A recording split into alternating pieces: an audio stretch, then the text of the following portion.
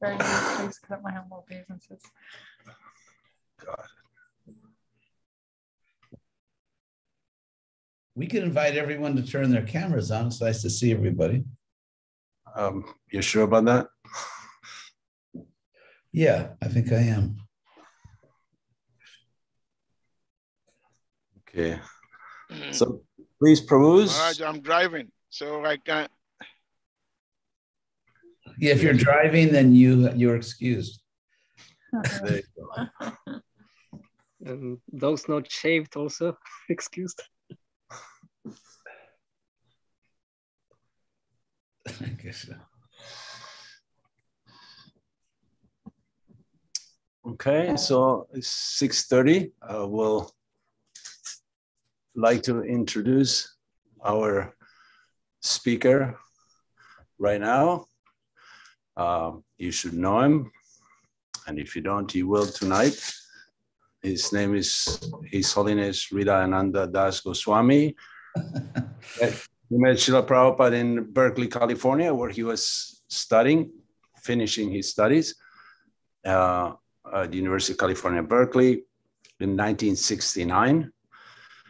He was called by Prabhupada and Prabhupada expressed that he has a transcendental brain because he already memorized the Sri Upanishad. He was giving classes on the Sri Upanishad and wanted to train him personally. He was named GBC for South America and the southeastern of the United States. Took sannyas in 1972 at the tender age of 23, I believe. Very tender, yes. Very, very early, very, very tender. And he's an author, written numerous books, finished Prabhupada's inconclusive Srimad Bhagavatam, the rest of the 10th canto, 11 and 12 cantos. He got a degree from Harvard in Sanskrit and Indian studies in unprecedented time, a very short amount of time. He's a very well-known speaker. He's a polyglot. Don't worry, it's not contagious. That simply means he speaks more than 2 languages. Spanish, Italian, Portuguese, French, German, conversant in Bengali, expert in Sanskrit, et cetera, et cetera. And he's gonna talk to us tonight on the relevance of Advaita Acharya in our times. Please take it away, and thank you for being with us. Hare Krishna. So first of all, I would like to wish all of you a very happy Advaita Acharya Appearance Day. Advaita Acharya is a very important figure in our tradition. He appeared about 50 years before Lord Chaitanya, according to scholars who are not always reliable, but so that means that Advaita Acharya appeared around 1434. So we can kind of think of what was going on in the world back then for around approximately 1434.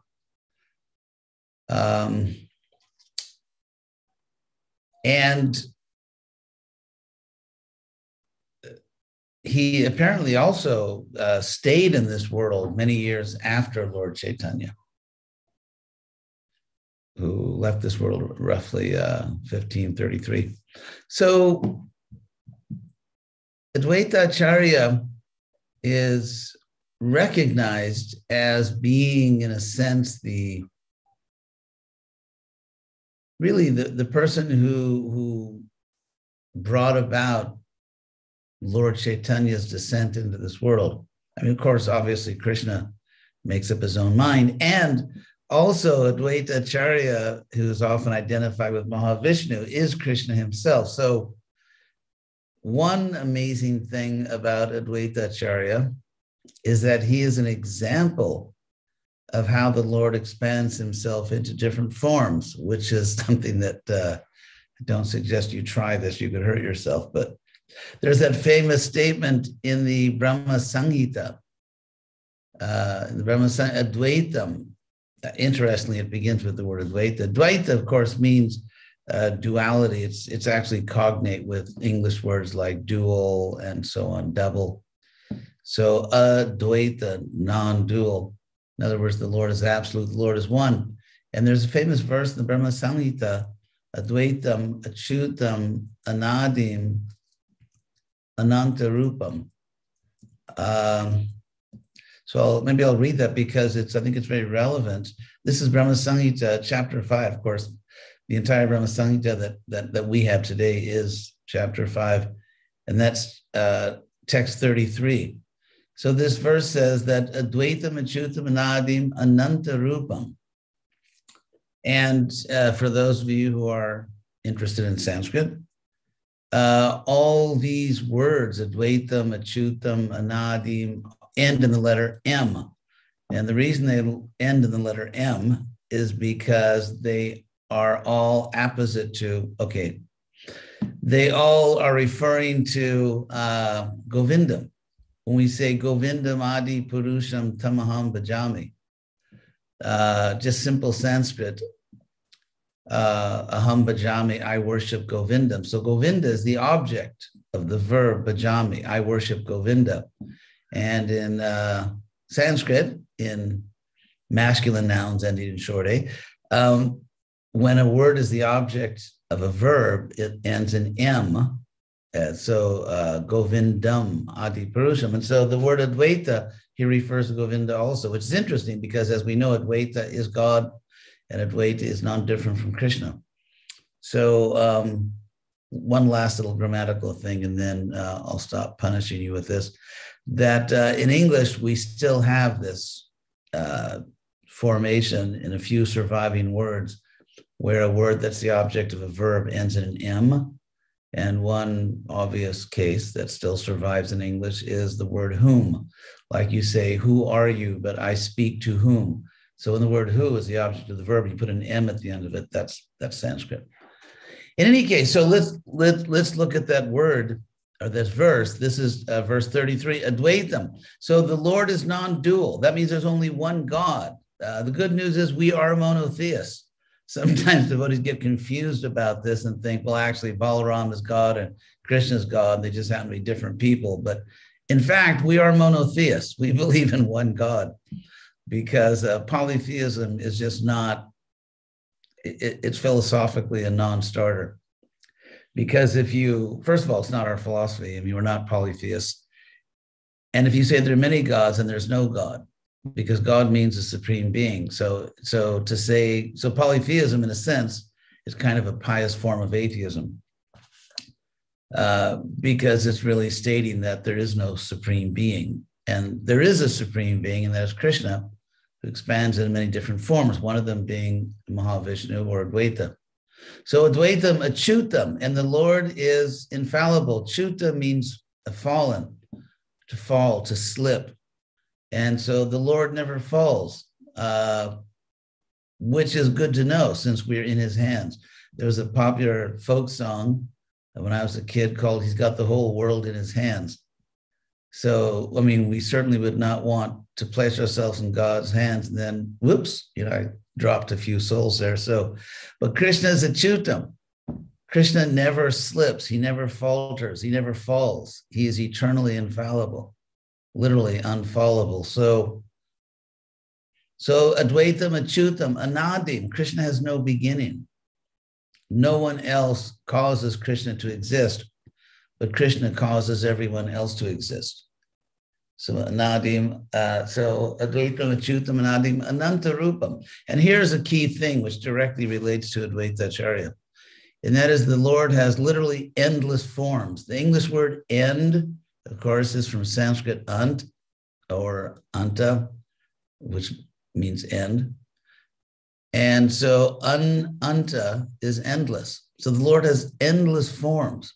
He has endless forms, and yet he's only one supreme Lord. So Advaitam, Achyutam, Anadim, Ananta Rupam, endless forms, Adyam. And the Lord is the origin of everything, as stated in the first verse of Brahma Samhitam, Anadim, Adim, Anadir Adi Govindam.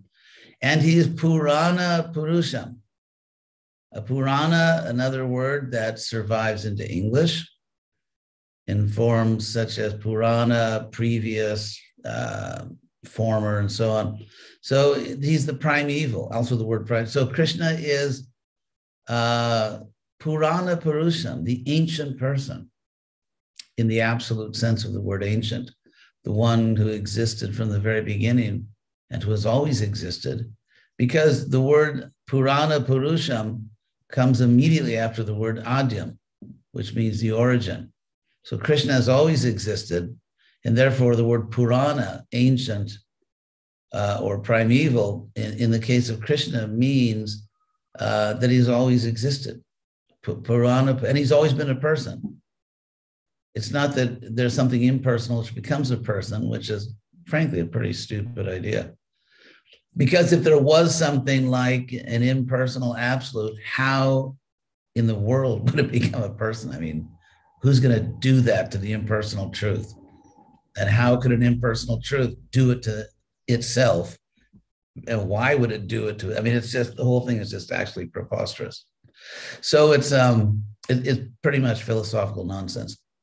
So the actual fact here is that Krishna is the primeval person, and he has always existed as the supreme person. Adyam Purana Purusham Nava Jovanam, and yet he is a Nava Yovanam. Yovana, of course, from Yovana, we have the word youth and so on. Young youth from Sanskrit, Yovanam. So he's and a new youth, because what does that mean, Nava Yovanam, actually? I mean, we always say it, and we always sort of,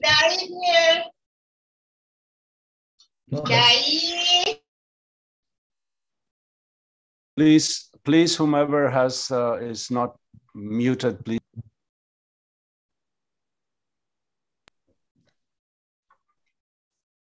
Okay, safe to go on now?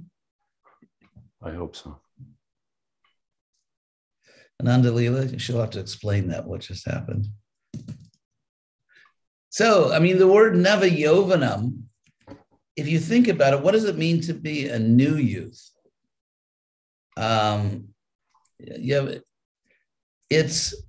You could think that Nava Yovanam, new youth, means unspoiled, not corrupted, a youth who is fresh and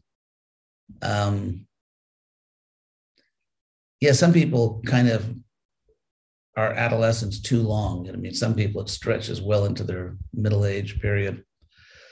So Krishna is Nava Yovanam. He's a new youth in the sense that he's fresh and alive to life. I mean, and he eternally, because you could think, I mean, you could say like, okay, I've been 17 years old for billions of years. Maybe you're getting tired of it, but Krishna, it's like he never gets tired of, it never gets old, his youthfulness. He's ever fresh, Nava Yovanam. And of course, obviously the word Nava Yovana is directly in contrast to the word Purana Purusham. And so it's something I just noticed, but so you have these two words which are meant to kind of startle you into thinking that Krishna is Purana, but at the same time, he's Nava Yovanam. He's the most ancient person, and yet he's the newest youth. He's like the fascinating new kid on the block or something. So it's very interesting. You have this contrast of words, Purana Purusham and Nava Yovanam, which is something I actually just noticed after 53 years in the Hare Krishna movement. So, and then it said, Vedeshu Durlabham. Labha means to get, just to get something, and Durlabha, hard to get. So it's hard to find or hard to get Krishna in the Vedas. And as far as the reason, Krishna himself explains in the Bhagavad Gita the problem with the Vedas. It's interesting because you have these contrasting statements. Krishna says in 15:15, Vedaischa sarvaira ham eva Vedya, by all the Vedas, I alone am to be known. But then in chapter 2 and also in chapter 9, Krishna makes a real critique of the Vedas. He says, for example, to Arjuna, Trigunya Vishaya Veda. Vishaya means the subject matter in this context. So Krishna says the subject matter, in other words, what the Vedas are about, is Trigunya, life in the three modes of nature. So Trigunya is just a way in Sanskrit of saying material life, because what we call often material or material life, often the word used in Sanskrit is something to do with three modes. For example, the way Krishna says transcendental in the Gita, in case you're curious, is he uses the word gunatita, literally gone beyond the gunas. Because to be material, and it's an important distinction because in a sense, the Sanskrit is more precise, because the word material in English can just mean something that's made out of matter. And so if you say, I have a material life, it doesn't mean that I, the soul, am made out of matter. Because even in my, let's say, degraded condition, in material, I hope I'm not degraded now. I hope I'm just maybe just tolerably imperfect. But to be a conditioned soul is to be immersed in the modes of nature, not to be literally made of matter. In fact, that's the problem, that someone thinks they're made of matter. And so therefore, Krishna uses the word gunatita. Literally, ati is beyond and ita is gone, so gone beyond. If you know any Latin languages, you'll recognize this verb is still there in Spanish, Portuguese, ir, ido, that's just Sanskrit, ita. So, of course, sometimes the adjective prakrita is used to mean material. Like, for example, the Bhagavatam says that a devotee who is just puja-centric, who doesn't really care about other souls, doesn't care about other living beings, just wants to do puja. Krishna says that, or the Bhagavatam says that's a prakrita bhakta, literally a materialistic devotee. But in any case, going back to this verse we're looking at, so the Vedas are trigunya, vishaya. They focus on the three modes of nature. In other words, they focus on material life. And then again, Krishna says, for example, in that same chapter, that yamimang pushpitang vacham pravadanti napandita veda vadarata partha nanyarastiti vadina. He talks about basically he's talking about really the karma mimamsa people, because karma mimamsa is distinguished by performing Vedic sacrifices to get material goodies. Like if you do this sacrifice, you'll get, and then of course the ultimate collectible, if you're wondering what materially the ultimate collectible is, it's planets. And you see, it's very interesting. And so you, for example, in the Mahabharata, when there's this amazing scene where the great King Yayati, who's gone up to heaven, and then he's falling back down because he offended Indra and kind of, used up kshine punye, exhausted his piety, and he's coming back down.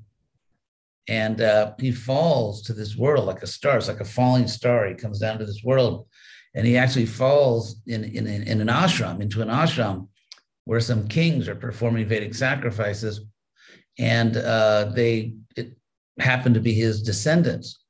So when they find out who he is, that he's the great Yayati, their forefather, they offer him their planets, because by these Vedic sacrifices, it's almost like, let's say you win all kinds of plane tickets, like you have a lot of money, you enter some kind of lottery or something, and then you win a all expense paid vacation to Hawaii or all expense paid vacation to this or that place. So you actually have a stock of these all expenses paid vacations. And so something like that, they actually own planets, and not in the sense that they've earned an all expense paid, who knows, million years or something in a particular heavenly planet. So you actually possess these planets in the sense that you have a right to go to them. So Krishna talks about this, and he says these flowery words, pushpitang vacham, literally, interesting, like in Spanish, palabras floridas, it's the same grammatically, pushpitang vacham. So where the Vedas sort of entice you, okay, if you're a good boy, if you're a good girl, if you perform all the sacrifices, look what you get. You know, it's sort of like the Vedas are kind of like this catalog of future rewards. And so Krishna, of course, rejects this. And he talks about the Vedas as in various places, in chapter 2 and chapter 9. Also in chapter 9, Krishna says, Tetam bhuktva swargalokam vishalam, going up to the heavenly planets, enjoying rewards that come back down. So therefore, you could say, like, where's Advaita Acharya in the Vedas, or where's Krishna in the Vedas? Because the Vedas are focused on material life. That's what Krishna says. In the Gita, and also another point why Advaita Acharya is not in the Vedas is because, as Krishna says in chapter 4 of the Bhagavad Gita, Sakale Neham Hatad Yoga Nashta Paranta, but the spiritual science was lost after a great amount of time. So, as I'm pointing out in my introduction to the Mahabharata that I'm working on now, that the oldest reference we have in our literature that actually sacred texts can become corrupted over time and don't automatically just survive, it's right there in the Bhagavad Gita, where Krishna tells Arjuna that I taught this to Vivaswan and so on, but the text or the knowledge became corrupted over time. So the Vedas, first of all, focus on material things, and then they can be corrupted over time. So for all these reasons, Krishna came as Lord Chaitanya, and Advaita, who is Krishna himself, also came. So anyway, going back to this verse, so Vedeshu Durlavam, it's hard to find Krishna or Advaita Acharya in the Vedas, but Krishna is Adurlabham, not hard to find. It's the opposite, Durlabham and Adurlabham. Atma Bhakto, through literally soul devotion, Atma Bhakti. In other words, not superficial devotion, but not devotion coming from your mind or from whatever, but devotion that's actually coming from the soul itself, Atma Bhakti. And Atma Bhakto just means in soul devotion. That's actually a nice name, isn't it? Atma Bhakti. It's a good name for future initiations if I get more clients in the future. So it's hard to find Krishna in the Vedas, but it's not hard to find Krishna if you have devotion in your soul, if you have real devotion. And so then, of course, Govindamadi Purusham Tamaham Vajami.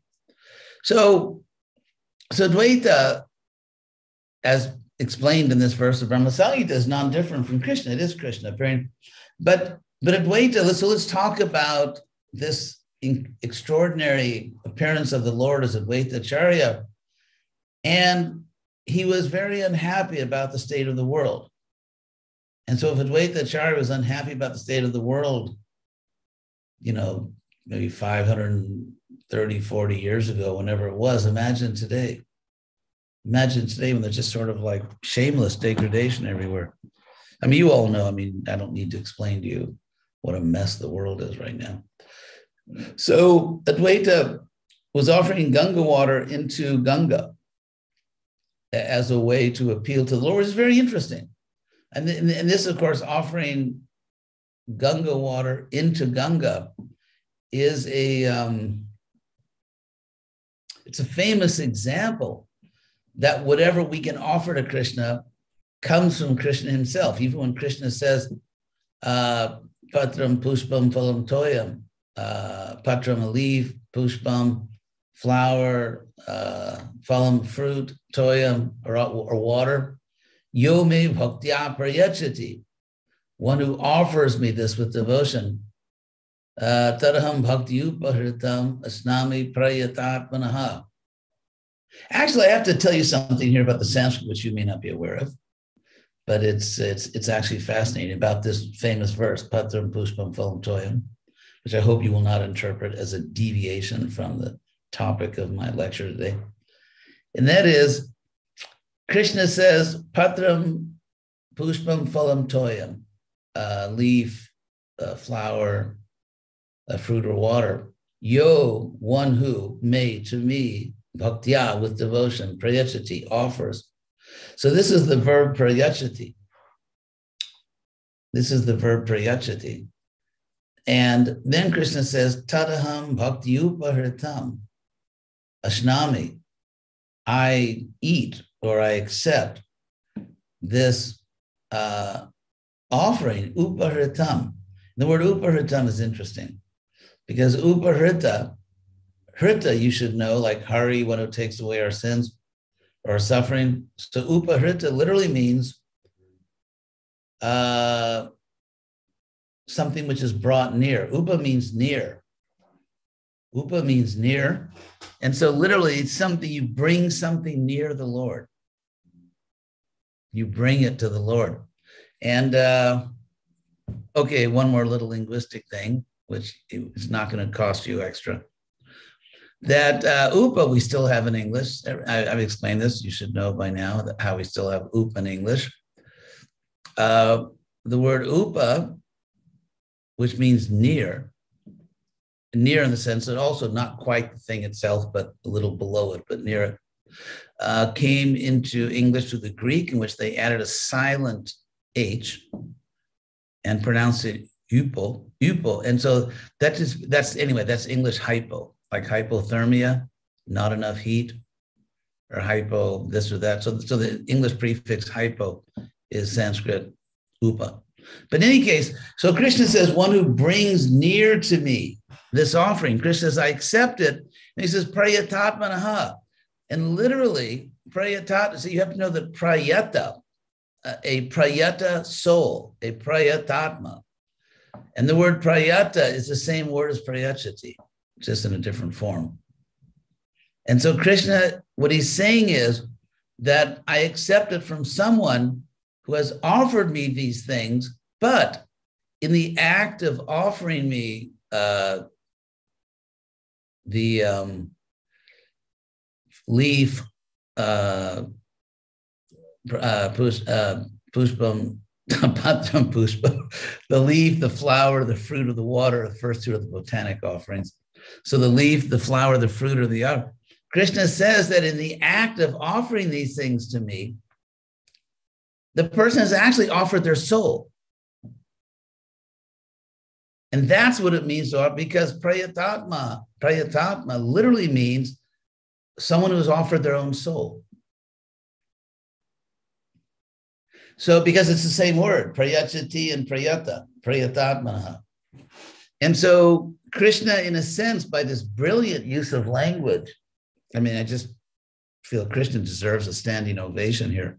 I mean, just for this amazing language that Krishna is saying that when you offer something bhaktya with devotion, what that means is that you're really offering yourself. Because as we know, Krishna, there's no fruit shortage in the spiritual world, or they don't have, a hydrology issue. They don't need the water. So the real point is that the fruit, the leaf, the water, the flower, it's a way for a devotee to offer their own soul. And so when Krishna says, I accept it, he's actually accepting you. He's accepting your soul also. Because think of it, if Krishna accepted the leaf and left you behind, that wouldn't help, would it?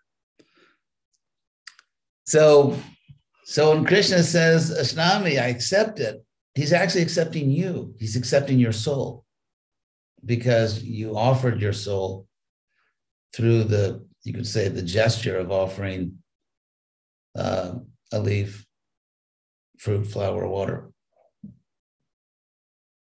So Advaita Acharya, in that sense, he's offering the Ganges water unto the Ganges because there's just nothing else available to offer to Krishna except something that already is Krishna's energy. There's just nothing else in the catalog. It's just like Krishna says, in the last, that amazing verse, the end of chapter 10 of the Bhagavad Gita, where he identifies himself with so many extraordinary features of this world. And then Krishna says, Jad Jad Vibhuti Mat Sattvam. Whatever existence is Vibhuti Mat. Mat is just another form of vat, like Bhagavat, it means possessing. So Jad Jad, whatever possesses vibhuti, which means extraordinary existence. Yajad vibhuti matsatang srimat, beautiful or opulent, urjitam, powerful, eva, whatever, tat tadeva. Tat tadeva in Sanskrit literally means like in each and every case. So tat tadeva avagachatvam, understand in each and every case of all the great things of this world. And avagacha is interesting because avagacha means understand, literally means go deep into it. Because ava means down or deep, and gacha means go. So this verb, which means to understand, avagam is the root. Avagachati, one understands, or avagacha, understand. It literally means go deep into it. And that's one of the many words for understand. So tatadev, in each and every case, avagacha twang, you understand deeply, go deeply into it, that it is mama tejo angsa sambhavam. It is something which simply was produced from mama tejo, my splendor, my glory, my power. So therefore, there really isn't any paraphernalia available within or outside the universe to offer to Krishna, except something that already belongs to him. But, it's the thought that counts from Krishna's point of view. And so Advaita Acharya is showing this, because when you offer Ganges water to the Ganges, it's like any fool can see that you're offering to someone something they already possessed. And so offering Ganges water into the Ganges is just a very obvious, clear example that whatever we offer ultimately already belongs to Krishna and ultimately goes to Krishna, because Ganga Devi herself is an eternal servant of Krishna. So ultimately, the philosophical point is that we offer to Krishna what is already Krishna's. And so there's so much going on here, it's spiritually. So Advaita Acharya threatened, of course, to destroy the universe, and he definitely caught Krishna's attention with that threat.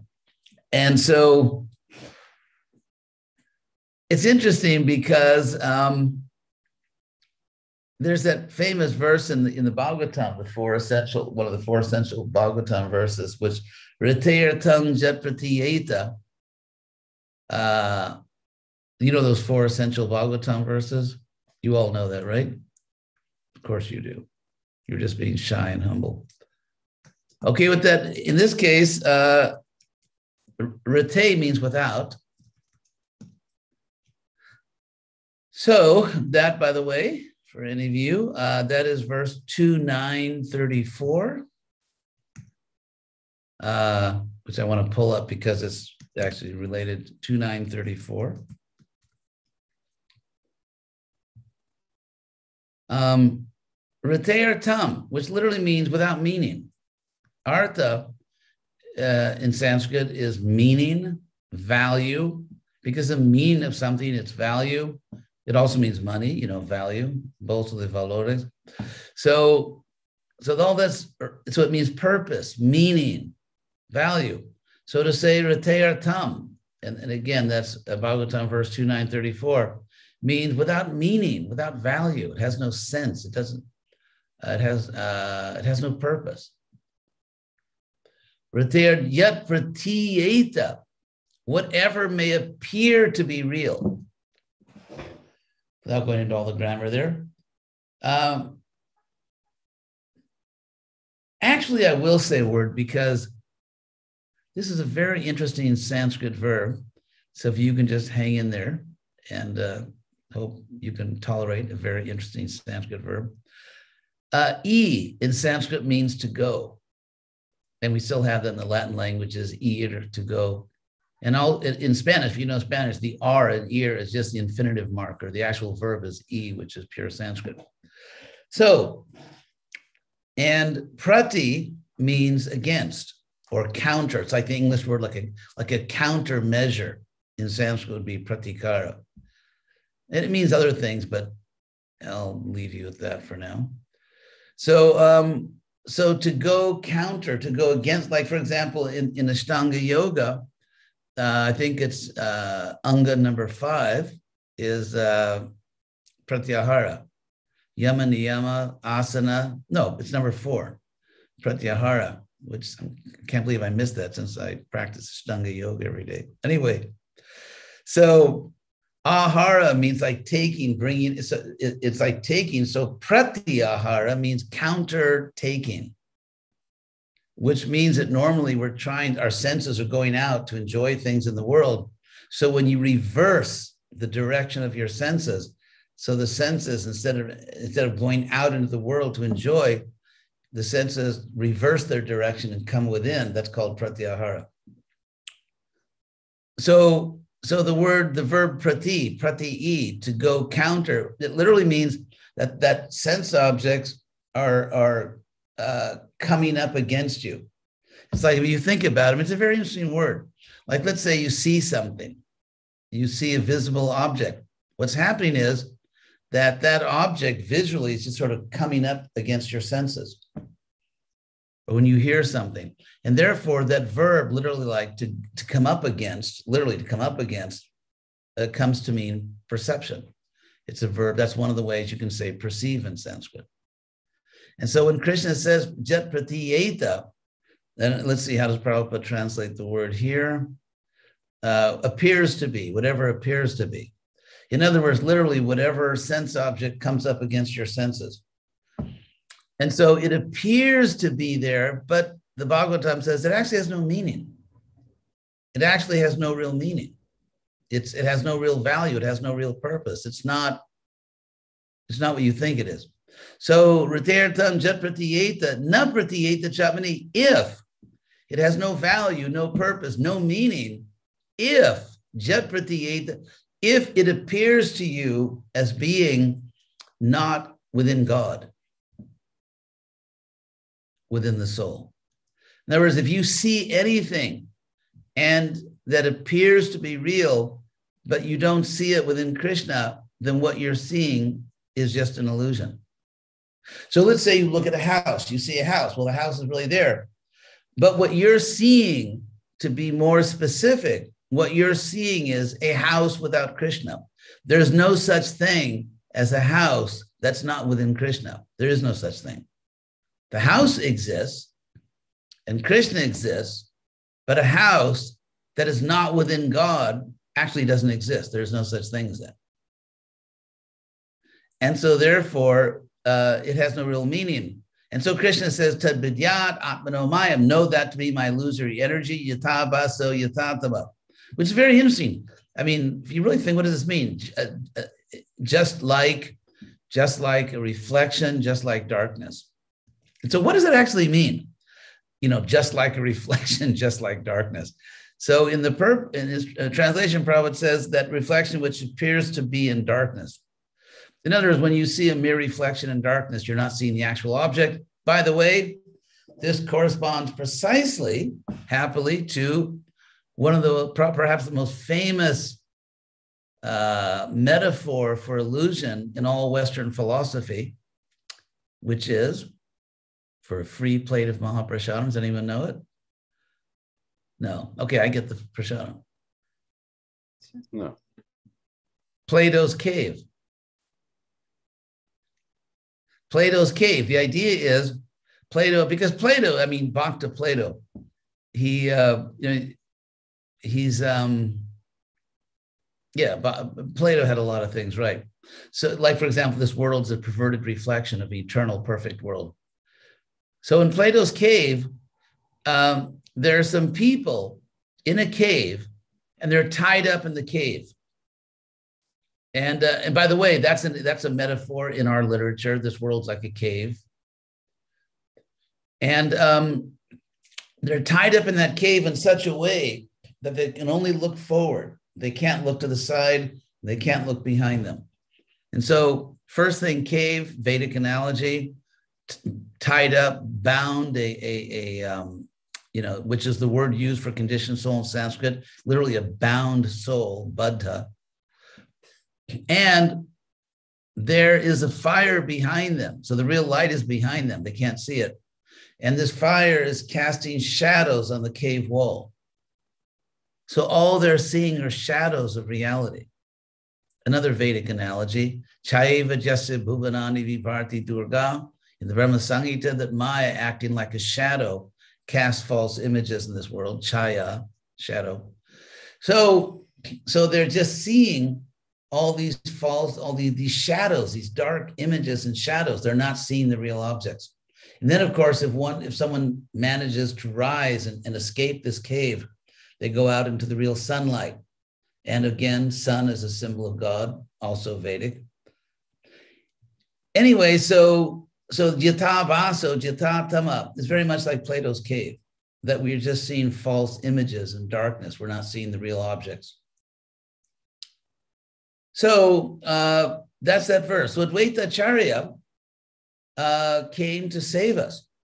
And so we should, to say the least, be grateful, because there is a great personality who is an expansion of the Supreme Lord, and he cares about us.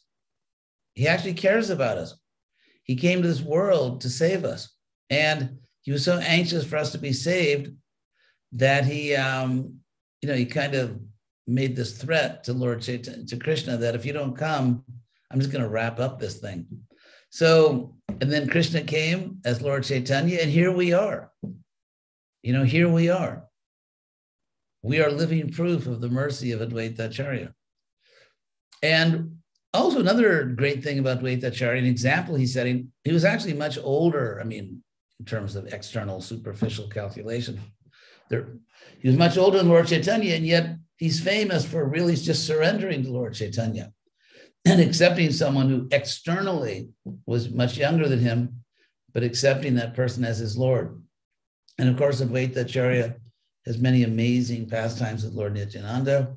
It's funny how the non-devotional scholars just can't quite get it right. So I was just looking over a famous academic book on Advaita Acharya, and they were saying how it appears from, what we can understand, that Advaita and Nityananda were rivals and their followers were rivals, but no, that's completely wrong. Actually, Advaita and Nityananda are both just different forms of Krishna, and they were having wonderful, wonderful, often hilarious pastimes together. So Advaita Acharya, who saved all of us, an amazing personality who lived most of his life in Shantipur, Peace Village, actually. Shantipur, or Peaceville, it's poor is kind of, by the way, the Sanskrit word poor, as you know, we still have in English, right? You all know that? Like Puri, Pura, it came through Greek, just changed the R to L, as you know, if you know, like some Chinese or speakers pronounce Hare Krishna. So it's, what you find is that there is, I won't go into all the linguistics, I'll spare you all the technical details, but R and L sometimes tend to go back and forth.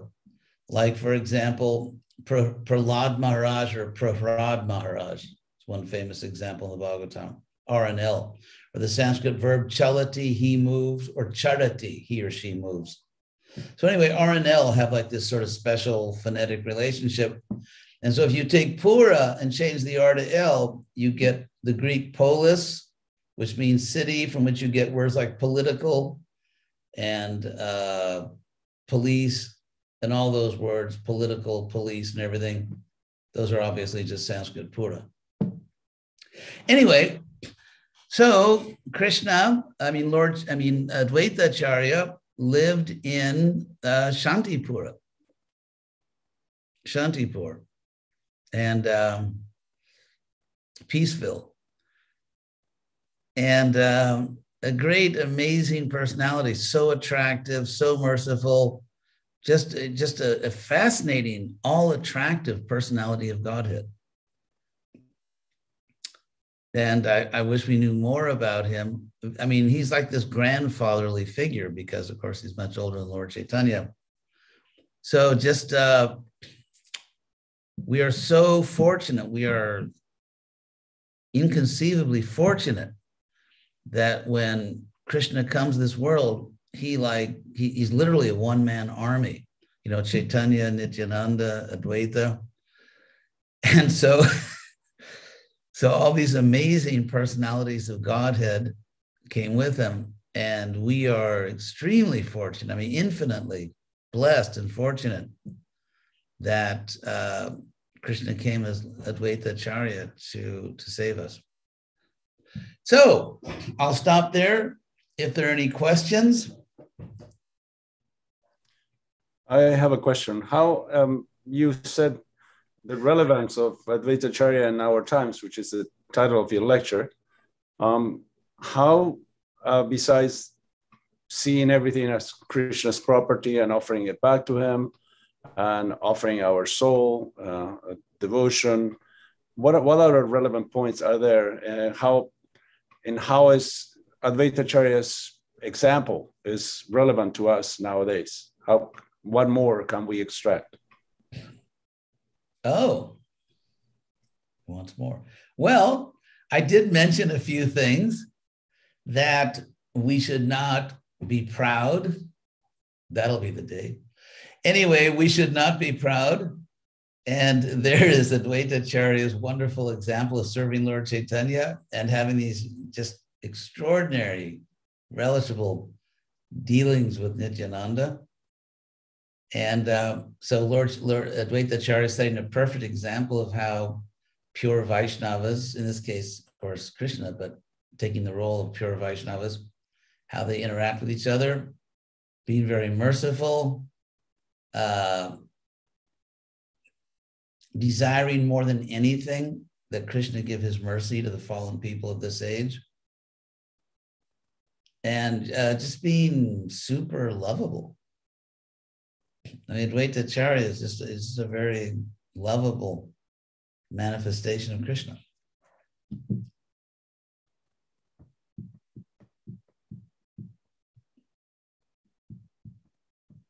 So if there's no other questions? I have one question, Maharaj. Yes, please. My name is Mathura Lileshwari. I'm a family friend of Pavani Devidasi and Madhavi Devidasi, disciple. Can we see you? Is your... Yeah, I'm actually not well now. Oh, there you are. Yes. Yes, Maharaj. So really nice to hear your class today. And I just wanted to ask you about how you were saying when we are offering ourselves to, when you're offering anything to Krishna, Patram Pushpam Phalam Toyam, what we are really offering is ourselves, is our devotion. So how do we practice that in reality? Because, you know, often we are just told that, oh, we have to do this, you know, in order to be a good devotee, in order to go back to Godhead. You know, there's always a reward attached to, you know, the service that we do. If we don't do this, this is going to happen. If we do this, this will happen. So how do we separate ourselves from that and become more selfless in service? Thank you, Maharaj. Thank you. Very interesting question. Yeah, that's definitely, there's this paradox. Oh, you can keep your video on so we can talk to each other. Devotees are so shy, my God. I mean, they probably get it from me because it's very well known that I'm very shy. But so I wouldn't be so shy if I had my makeup on, Maharaj. Well, actually, I don't either. So, you know, we're kind of in the same boat here. I don't even have my, you know, male cudgel. So, so it's kind of like this paradox. And I mean, there's no doubt that the great souls in the beginning resort to bribery. Just like, for example, Prabhupada, he cooked such wonderful prasadam for all the, you know, the poor fallen souls in New York. And Krishna himself says that, you know, those who act in goodness will be happy. So Krishna and his great devotees, they meet us where we're at. Because right now we are sort of irrepressibly self-interested. And so to tell someone who's attached to their own benefit in so many ways, give all that up. Don't think about yourself. Just love the Lord. I mean, good luck. So appealing to people's rational self-interest Like, look, you want your self-interest. You want to be happy. You want a good life. You want to live forever. Okay, don't be a dummy. You know, this is how you can get these things. This is how you can get these things. And then if someone, you know, accepts that, then in the process of, let's say, pursuing happiness, even in Krishna consciousness, then you come to realize that real happiness is just loving Krishna. I mean, Krishna says it right in the Gita, Chaturvidha bhajante mam. 4 kinds of people approach me. And artha, one, a person who's suffering. Artha, that's without the H. Artha means someone who's suffering. Artho jigyasur, the curious person. Artharti, the one who's seeking wealth. And jnani cha bharatarsha. So out of all of them, Krishna, I mean, the first 3 kind of have their own interest, because even curiosity, it's like someone will come up to us sometimes and say, tell me about your movement. And you tell them, so would you like to come to our temple? No, I was just curious. So curiosity itself is not a selfless desire, because you want to satisfy your curiosity. And then if you're suffering, you want money. So that's why Krishna says, Teshang Jnani, of these, it's the Jnani who's really the great soul, because the Jnani, and then Krishna follows up, you know, in the Bahunam Janmanam Ante and so on. So, you know, what else can you do? You have to deal with people where they're at. And then they'll gradually come to understand. For example, you know, when I was a kid, I think many of us, when we were kids, we saw our parents as just kind of like, you know, product delivery systems. I mean, you love your parents and all that, you're attached to your parents, but, you know, they feed you and they take you here and they take you there and they do everything for you. And then as you get older, if you're, you know, not a complete jerk, as you get older, then you really come to love your parents. You come to really appreciate them and see them not simply as, you know, they're supposed to serve me, but you really love them for themselves, not just because you don't need anything from them at a certain point. A little trust fund doesn't hurt. But anyway, so in that sense, you know, Krishna is the supreme parent. Krishna is the supreme parent. And the evolution, the development of our love for Krishna is very analogous to our experience with our parents. So. Thank you very much. I think the parent analogy really, you know, made it even more clearer for me, because I am a parent of a 4-year-old. Oh, and yeah. I have parents, older parents, so I can really relate to that. And yeah, I think you're right. You know, it's just an evolution. It's a gradual process. So we just have to take it as it comes, I guess. But knowledge is really helpful. And then if someone, because the difference between the jigyasu and the jnani, the jigyasu, it's a, you know, particular form of the verb. And it means that you want something, you want knowledge. Where the jnani doesn't want anything, the jnani just knows. And what's the result of that knowledge? Krishna explains right after that Bahunam Jamanamanta, Jnanavan Mam Prapat. When you really get it, you surrender to Krishna. So if I don't surrender to Krishna, I didn't really get it yet. You can't really understand Krishna and not surrender. If you don't surrender, you didn't get it. Yeah. Thank you so much, Maharaj. My pleasure. Anytime. Hare Krishna. Hare Krishna. Do you see some hands raised virtually? Oh, you can address each one personally. Yeah, I don't see the raised hands. Or let's see, maybe I'll go back to the first page. Oh, there are the hands. What's that? Navakishora is next. Navakaishora. You actually shortened the first vowel of his name. Sorry. Yes, Navakaishora. Hare Krishna Maharaj. It's wonderful to see you, and thank you for sharing this time with us this evening to talk about Advaita Acharya. I've heard you mention before about how in the beginning of the movement, the Hare Krishna temples or movement in general was contacted by reporters to ask about their opinions on various like modern day topics. And so could you talk a little bit about like if we were to explain something like a festival happening today for, in Parents of Advaita, or just a little bit about how we take principles of bhakti and relate them to things going on in the world. Because sometimes the way we present our philosophy, it seems to be like a stark difference that we focus on worshiping Krishna, we chant, we do things, associated with the temple, and the things that are outside the temple are temporary things related to the material nature. And so what would you say in terms of relevance and Advaita Charya in that respect, in terms of community engagement? Okay. Yeah, thank you. First of all,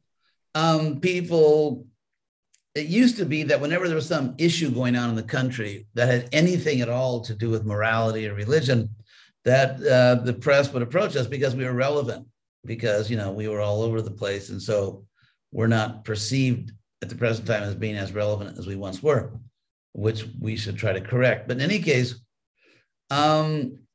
philosophy. When I joined the movement, that was our, pride and joy that, we're a philosophy. We're not just a sectarian religion. But if we present things, for example, Krishna, the fact that Krishna is God, or the fact that Krishna is blue, among other colors. He comes in many designer colors, but, the most prominent is blue. So, philosophically, what does that mean? Because it gets into the whole philosophical point, where if God is a specific color, obviously he has infinite forms, so he's all colors, but if Krishna is a specific color, then how is he still infinite? How can you be infinite and specific at the same time? Because to be specific is this and not that. So it's not just a question of saying Krishna is blue, it's a question of raising the philosophical question, how can the universal also be specific? And that gets into philosophy. And so I think there's really a crying need, to use a somewhat older expression, there's a real need to sort of philosophize the Hare Krishna movement. Because I've noticed, frankly, I don't want to be unkind to anyone here, but sometimes even when I have discussions with very senior people in very senior positions, it's like things are not always approached in a real philosophical way.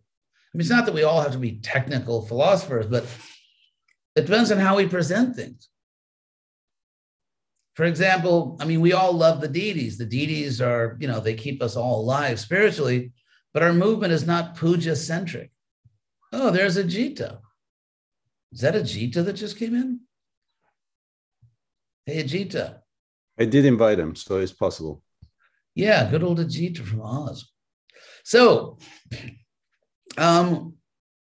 what is our understanding of Krishna? I sometimes say that, anyway, I'll be positive and nice and sweet here.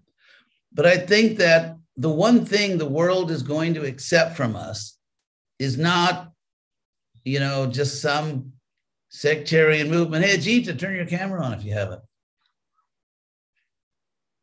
This is a handsome young man. That the one thing I believe the Western world will accept from us is a spiritual science.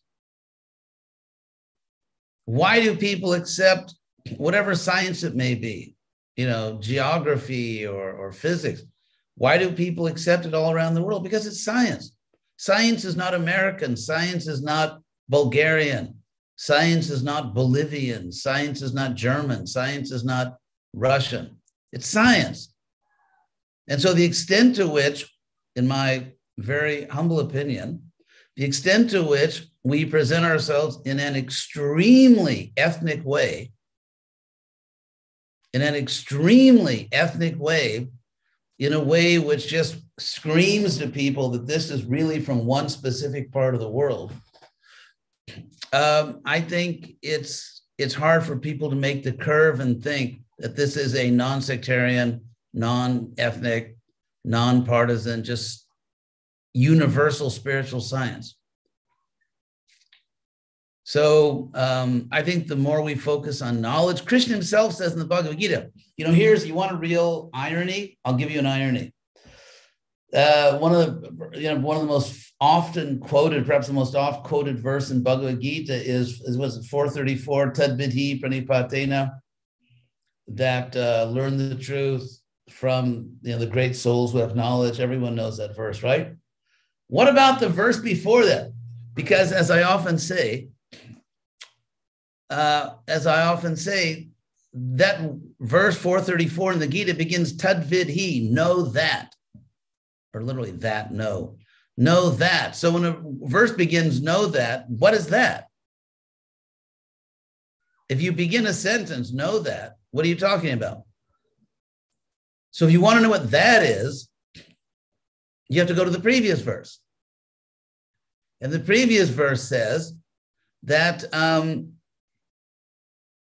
Shreyan Dravyamaya Yagyat Jnana Yagyat Parantapa, that more important than simply worshiping Krishna through paraphernalia, offering things, more important than that, better than that, is the sacrifice of knowledge, which means that you dedicate yourself to understanding Krishna in a very intelligent, objective way, and then you dedicate yourself to giving that knowledge to others. Actually, when Prabhupada made me the GBC of Latin America in 1974, and a day later I was in his room with him, and he said to me, don't focus just on, this is not an anti-puja rant, because as I said, we all love the deities, we all need the deities. Gita Nagari has some of the most famous deities in the world. My point is not, this is not an anti-deity demonic thing I'm saying. But Prabhupada said to me, that most important is knowledge. He said for the more advanced devotees, you have to focus on knowledge. So the more we are and become known as spiritual scientists, it's not about some ethnic tradition. It's not just about rituals. It's about perfect knowledge. And the more we can demonstrate to people, this is really the highest knowledge. Not just because we say so, not just because it's written in some book they don't accept anyway. So that's a non-starter. But the more we can actually show people reasonably that this is the highest knowledge, the more ISKCON will fulfill its real destiny. So, Thank you. Thank you very much. Thank you. So, Sahadeva Das. Hare Krishna Maharaj. Hare Krishna. I'm so fortunate to hear from you tonight. I have two humble requests. Yes. And the first request is, if possible, if you could share a link with us that some of us could be following you on Zoom, like Zoom lecture. Ananda Leela is here, and she knows much more about that than I do. Okay. So I can put, Ananda Leela, are you still there? Yeah, she's still here. Could you put on the chat where they should write to get all that information? Yeah, Ananda Leela, she's the only one on earth that actually knows where all that stuff is. Okay. Okay, thank you. And the second humble request is, please just share if you find it convenient. And that is, Srila Prabhupada it's oftentimes that I heard that he said a couple times that he reads his own books because he did not write them. Krishna dictated to him, especially the Bhagavatams. Yes. So my question, my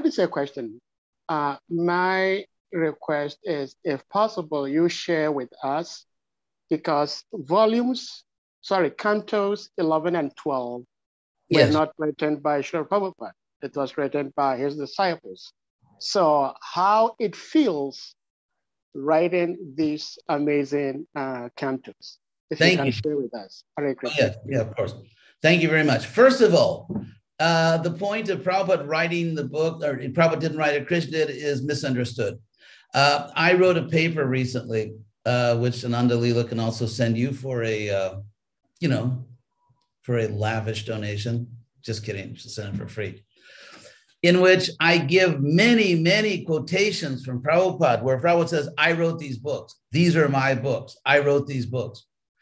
And so when the idea that Prabhupada was simply a vehicle that, like there's no Prabhupada in his books, it's all Krishna, is actually a misunderstanding. Krishna absolutely inspired and empowered Prabhupada. There's no question about that. I mean, no one's books are as powerful as Prabhupada's books. And Krishna greatly empowered Prabhupada and greatly inspired him. But it was Prabhupada, empowered and inspired by Krishna, who wrote the books, according to Prabhupada. As far as my own feelings, to be honest, because I actually did, just to get the history straight, I did all the purports in the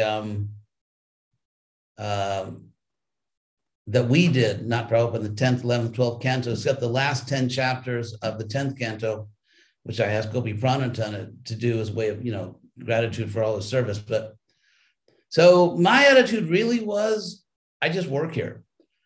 Because I really felt that it's all Prabhupada, it's all Krishna. And I really felt that I was just a humble servant. And, what, if anything is coming out right here, it's just Krishna's mercy. So, yeah, I felt and I do feel very, very fortunate. It was just Krishna somehow or other that gave me that service. So, does that say Queenie Nguyen? That's what it says. Yes, Queenie. Queenie. So, hey. Hare Krishna Maharaj, please accept my humble obeisances. Hare Krishna. How are you? I'm doing well, thank you, Maharaj.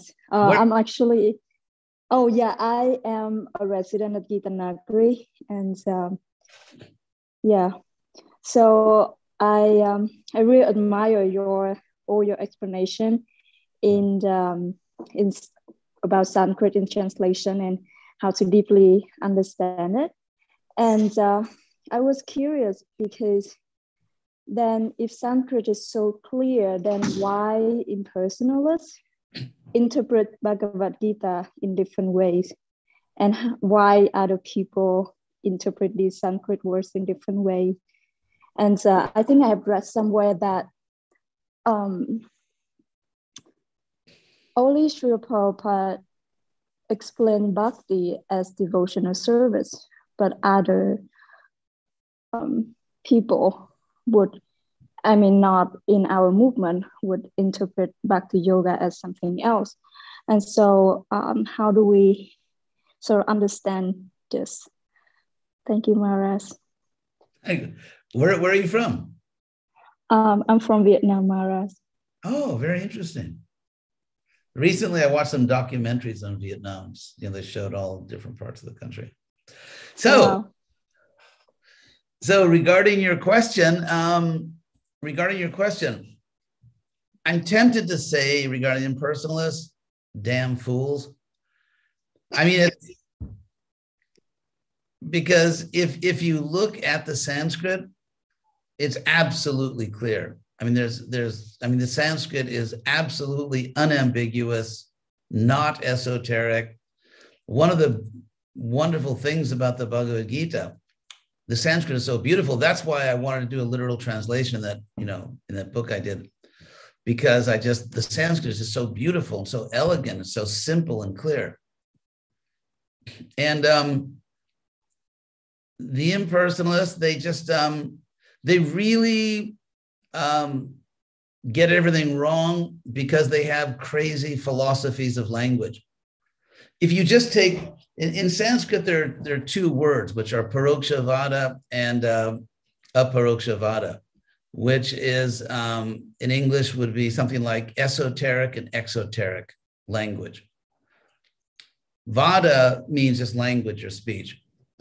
And aksha is like the eye, or it also means sight or vision. And so paroksha literally means seeing what is not really right in front of you. Because para means like beyond. So you're seeing something that's not really right in front of you. So paroksha, which is again often translated from Sanskrit as esoteric. And so paroksha vada means that you are using language which is not really, as you know, Western philosophers might say, the surface grammar. It's not right there. It's not what the words actually mean. And then aparoksha vada means exoteric. In other words, like exo, like something that's right there in front of you. So basically, the impersonalists or other people have to come up with all these kind of crazy philosophies of language, which are not in the Gita itself. So that right there is very dangerous, because you're applying to the Gita a philosophy of language which is not in the Gita. And Krishna, and not only that, if you look at the dialogue between Krishna and Arjuna, one thing which is obvious is that Krishna and Arjuna are both assuming that the other person means what they say.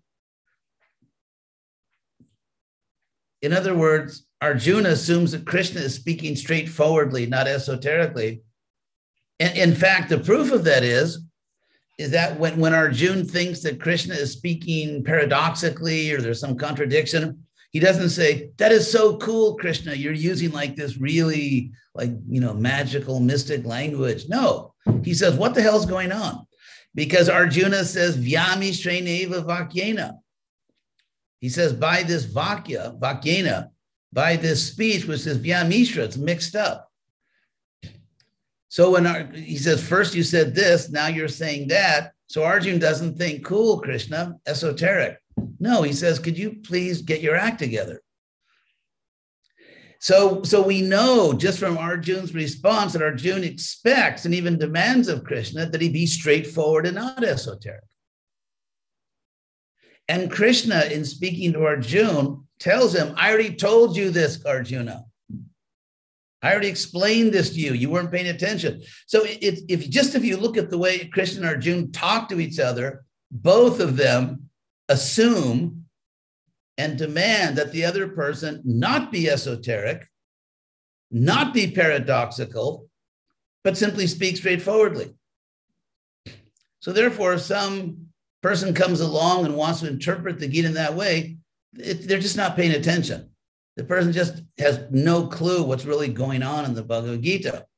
And if you look at what the words actually mean, I'm talking about the primary dictionary meanings of all the Sanskrit words in the Bhagavad Gita.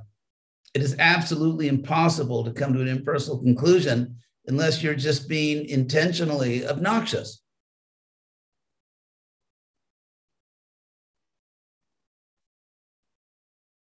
So that's, in my own humble way, that's what I would say. Thank you so much, Maharaj, and I really, really appreciate your time with us today. My pleasure. Thank you very much. Thank you, my pleasure. Hare Krishna. Hare Krishna. So, Yashoda Mai. Haribol Maharaj, it's so nice to actually see you live rather than watching your YouTube representation. So it's very nice. Thank you. It's nice to see you. I have two questions. And I know you touch on this. I've heard you speak on this before, but you were quoting from 436 and you were talking about the need for us to be more educated and more philosophical in our experience with others when we're preaching to others, which means that our focus should be on education. So the first point is, but our focus actually as a movement is not on education, because I always hear about this temple being built and that temple being built, but I never really hear about high schools being built or, universities being built or, secondary schools being built or whatever. So oh my how God. do Oh my God. A soulmate. I mean, you know, you are so preaching to the choir. That's exactly what I mean. I hope you don't think I stole your lines, but I do actually say exactly the same thing. Yeah. But this is something that I've been thinking about too, because I've been thinking about that and talking about that with people about why is our focus not on education. But the other thought that comes to me is what that feels like is that we're actually, if we're not educating people and we're not asking them to question things and to be thoughtful and critical about everything, then what we're breeding is a generation of conformists, people that are just going with the flow of things, not asking questions, not trying to cause waves. And even though in that verse that you quoted, it says to approach a spiritual master and question them. So, but we're not really questioning. We're not really being trained to think critically and to question and to analyze. We're just being, and devotees that do stand up and question and like make waves, I tend to pushed aside. They're not invited to boards or meetings or to make any. I think I noticed that once or twice in my life. Okay, so what do we do about it? That's okay. Very, very good. I mean, amazing. You may think she's a plant, that I put her there to ask that. Because your check is in the mail, Maharaj. What's that? Your check is in the mail. Okay, first thing, just a little detail. It's actually verse 433 and 434. Okay. And the word question is actually pari prashnena. Pari is, of course, English peri, like perimeter. And so on, peri means around, perimeter. Perimeter is just Sanskrit parimatra. So pari prashna means asking all around. It's sort of a way in Sanskrit of saying thorough questioning. In other words, asking all around on all points, pari prashna. So, well, it's amazing. Yeah. Okay, I'm going to dive into this. And, the worst that can happen is that I'll offend, many leaders and be expelled from the Hare Krishna movement. But, that's life. So, and join the rest of us. Okay, the first thing I want to, I've said many times that ISKCON is sort of becoming the religion I left to join ISKCON. And one thing we have to keep in mind, in my view, let me put it this way. I think it's a big mistake in our analysis to assume that there's something sort of supernaturally clueless about Hare Krishna devotees. And that, we sort of have this amazing propensity not to get things right. So when I look at all these things you mentioned and things I've mentioned many times, they are so typical of humans. They're so typical of the history of religion. And I'd like to refer here to really get to the bottom of this, like what's really going on. This, where ISKCON, for every dollar it spends to educate our own children, ISKCON probably spends $1,000 to perform rituals. So I attended a lecture one time at the Harvard Divinity School when I was a student at a different school, arts and sciences. That was like a little snobbery.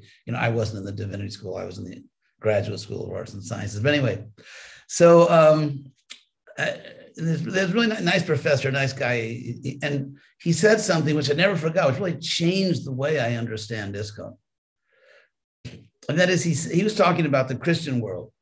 He was a Brooklyn Italian guy, this Harvard divinity professor. So really nice guy. So he was saying that in the whole Christian universe, like Protestant, Catholic, Orthodox, Coptic, everything, then the whole Christian world, he said, basically there's two kinds of people. There are people who just sort of have, I guess the crude term would be blind faith. Not particularly inquisitive, not intellectual, just kind of like, this is what our teacher said, and this is what the Shastra scripture said. And then he said there are people who also have faith and they have devotion, but they need a rational understanding. They need a rational understanding. And then he said, and this really struck me, he said, there's no indication that these two groups will ever come together. And so I take it as simply a fact of human life that most people that belong to a particular religion are not philosophical, are not, you could say, in an acceptable sense, critical, and are not very philosophical. I mean, consider this. When Prabhupada was here, you may watch all these, Hare Krishna movies, and it looks like everyone is just jumping out of their skin with ecstatic love for Prabhupada. But meanwhile, on the ground, the fact was that with all his power, Prabhupada could not get his own disciples to read his books. Prabhupada could not get some of us did. I read the books as soon as they came out. The same enthusiasm that I used to listen to every new Beatle album that came out, when I was at Berkeley. So I even compared to that because, whenever a new Beatle album came out, it was big thing. And so when Prabhupada's books, obviously Prabhupada's books are infinitely more important ultimately than Beatle albums. So even among the leaders, it's not that easy to engage a lot of the leaders of ISKCON in a philosophical discussion. I don't mean to say they're not good people or not good devotees or not, they're devoting their lives. But in general, ISKCON is not an extremely philosophical movement. It's interesting because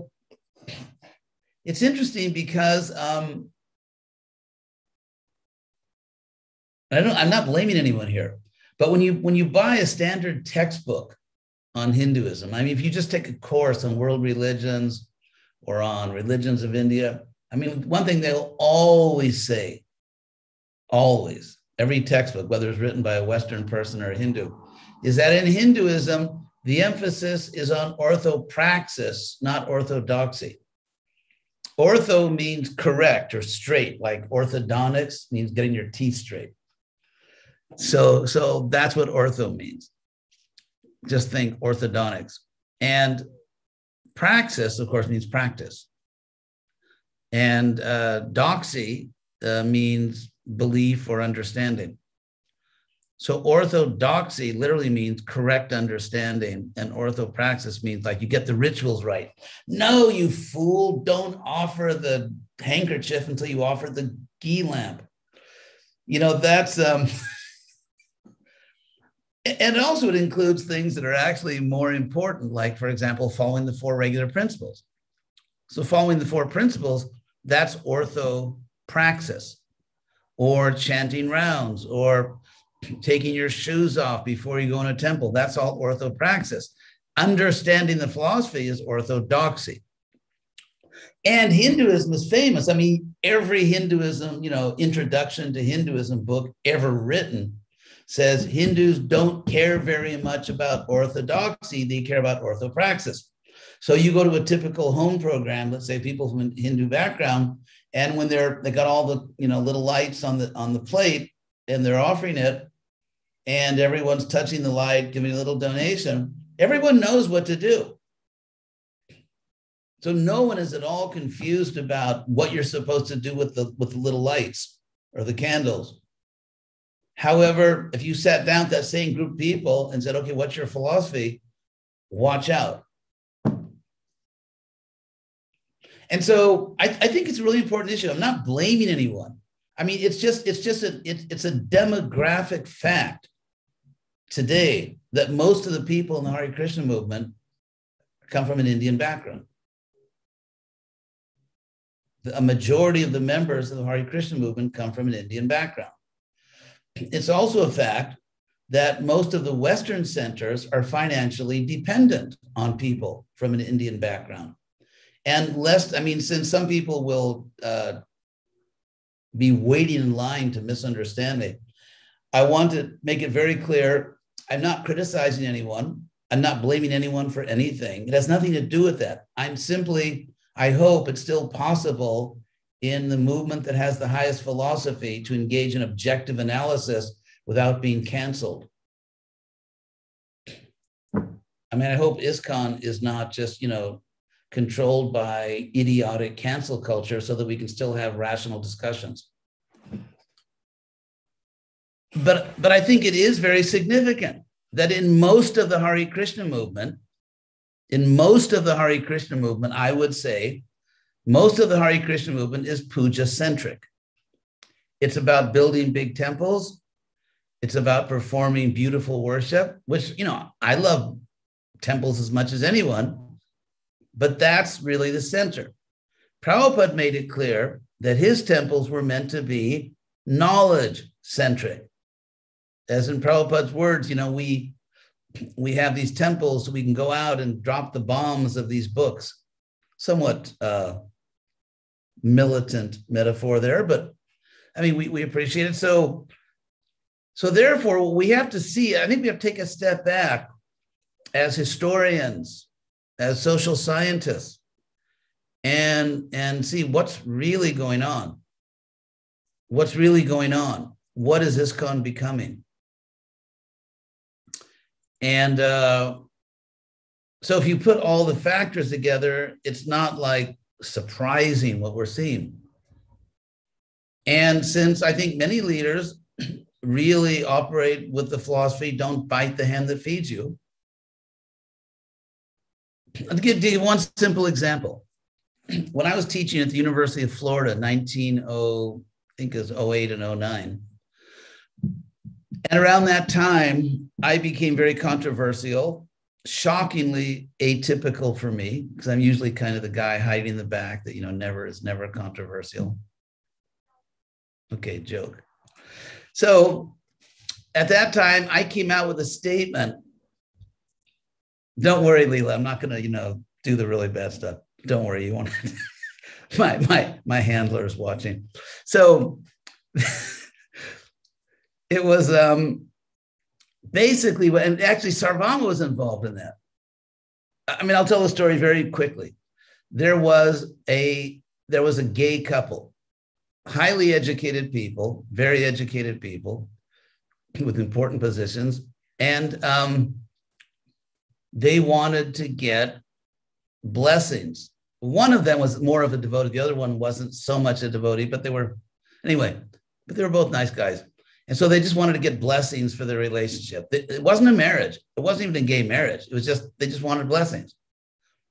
So, acting as a selfless guru, I thought, better get Sarvatma in trouble than me. And so Sarvatma drove down to do this little blessing ceremony. And I wrote this blessing. And the blessing, I'm going to tell you, this is really paraphrasing exactly what I said. I said, my blessing is that through this relationship, which you already have, that you will come to understand that real love is not about the material body. Real love is a relationship between souls, not bodies. Real happiness is loving God, not trying to enjoy the body. In other words, I pray to Krishna to bless you to give up the bodily concept of life and just become pure devotees, which I think is our philosophy. So anyway, because at that time, ISKCON was a bit, if we're allowed to be honest, a lot, not everyone, but a lot of ISKCON was a bit, I think the word is homophobic. And so then another thing that I said, which kind of some people were just, I guess if you say it, like he had a cow, I guess that's pious because of the role of the cow in our philosophy. But anyway, they were having cows right and left because I made the shocking statement that Bhakti Yoga is a gradual process, whether you're straight or gay or Martian or Venusian or poly-organic, whatever you are, Bhakti Yoga is a gradual process. So therefore, for anyone of any orientation, monogamy is better than promiscuity. I mean, I hope you're all having like a real duh moment right now. You know, that monogamy is better than promiscuity. So therefore, for gay people, I didn't even touch on the subject of gay marriage. I just didn't want to, you know, they weren't even ready for that discussion. So that's all I said.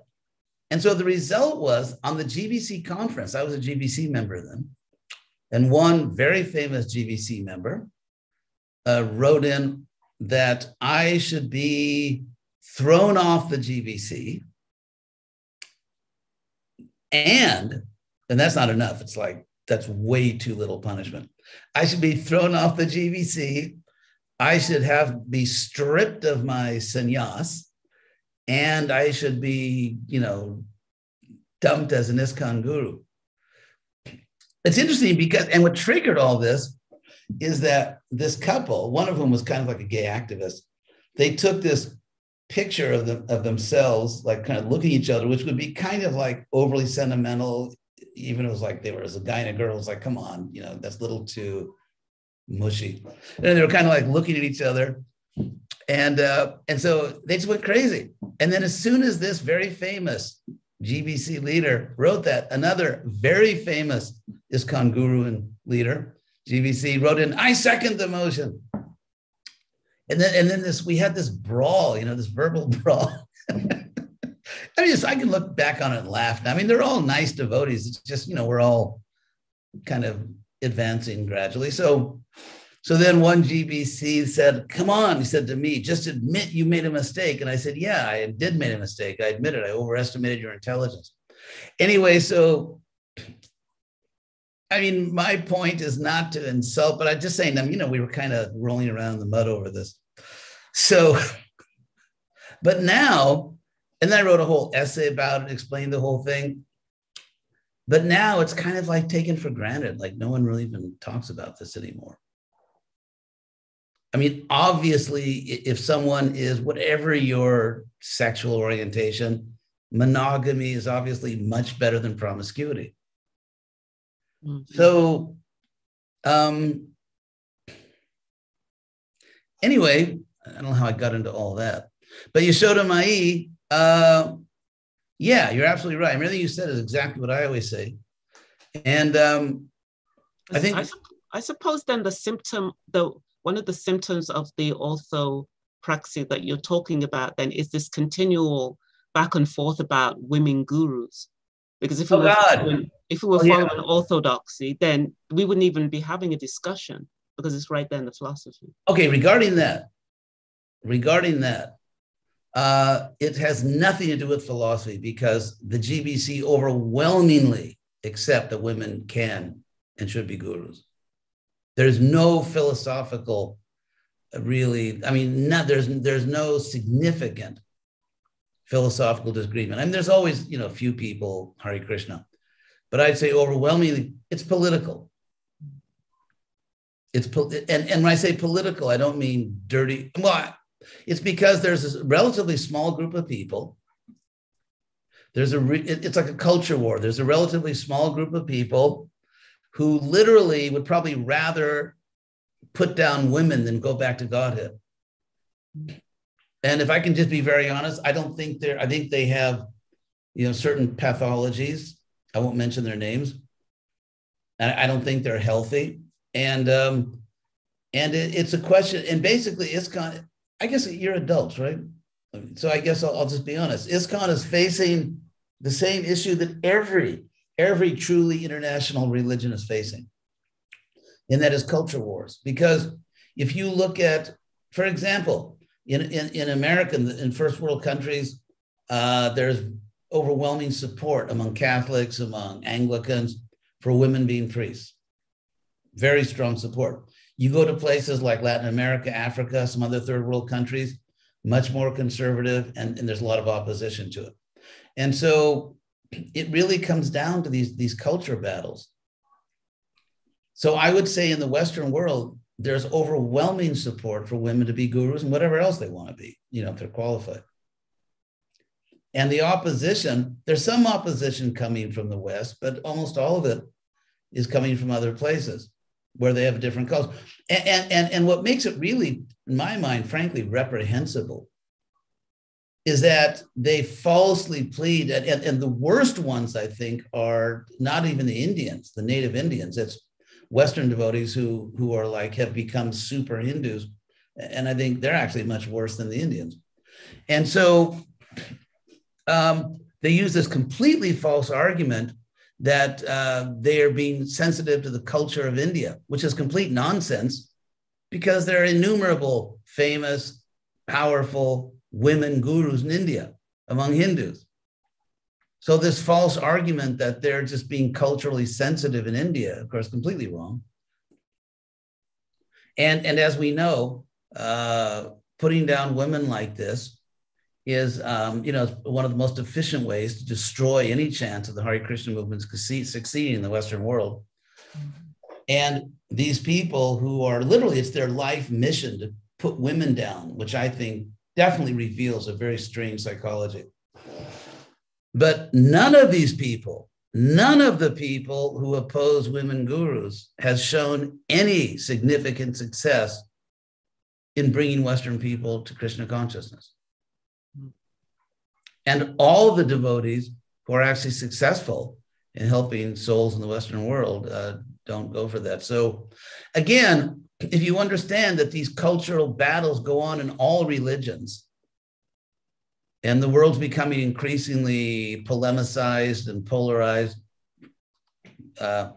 then it's not just ISKCON. It's not just that, what's wrong with devotees.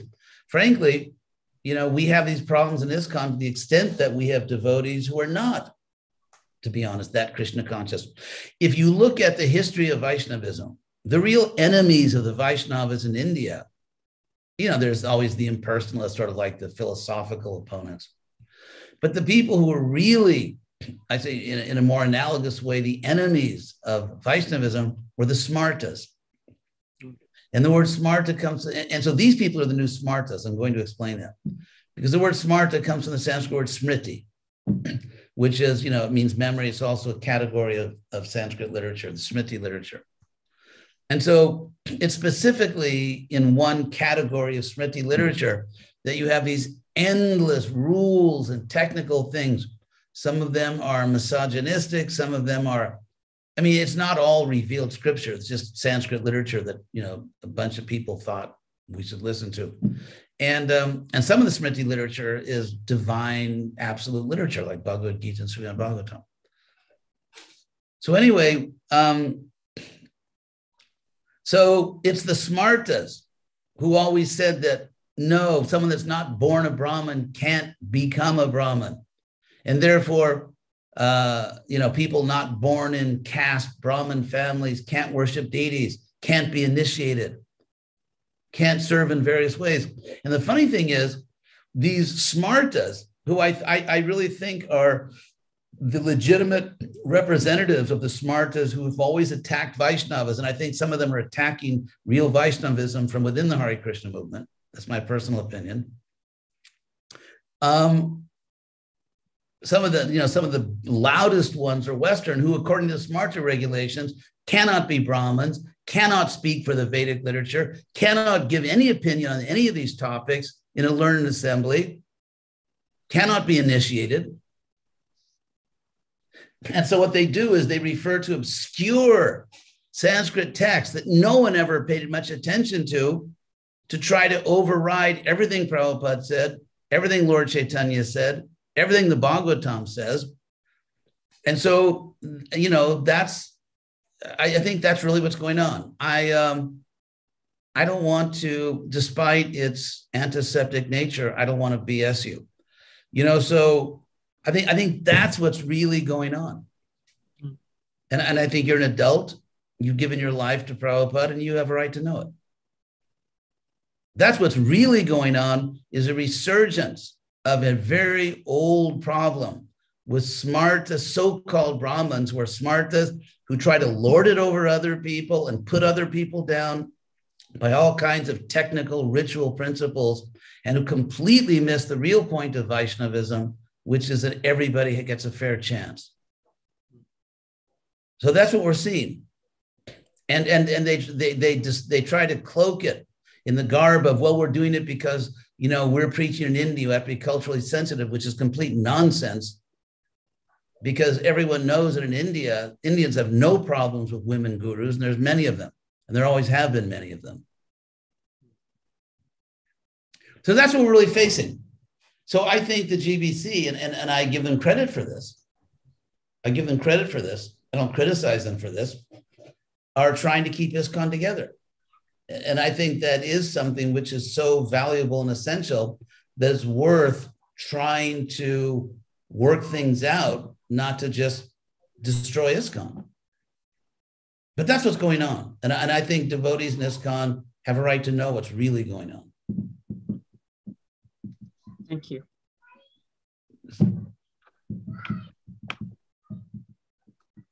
So, there is a question by Agari Krishnadas.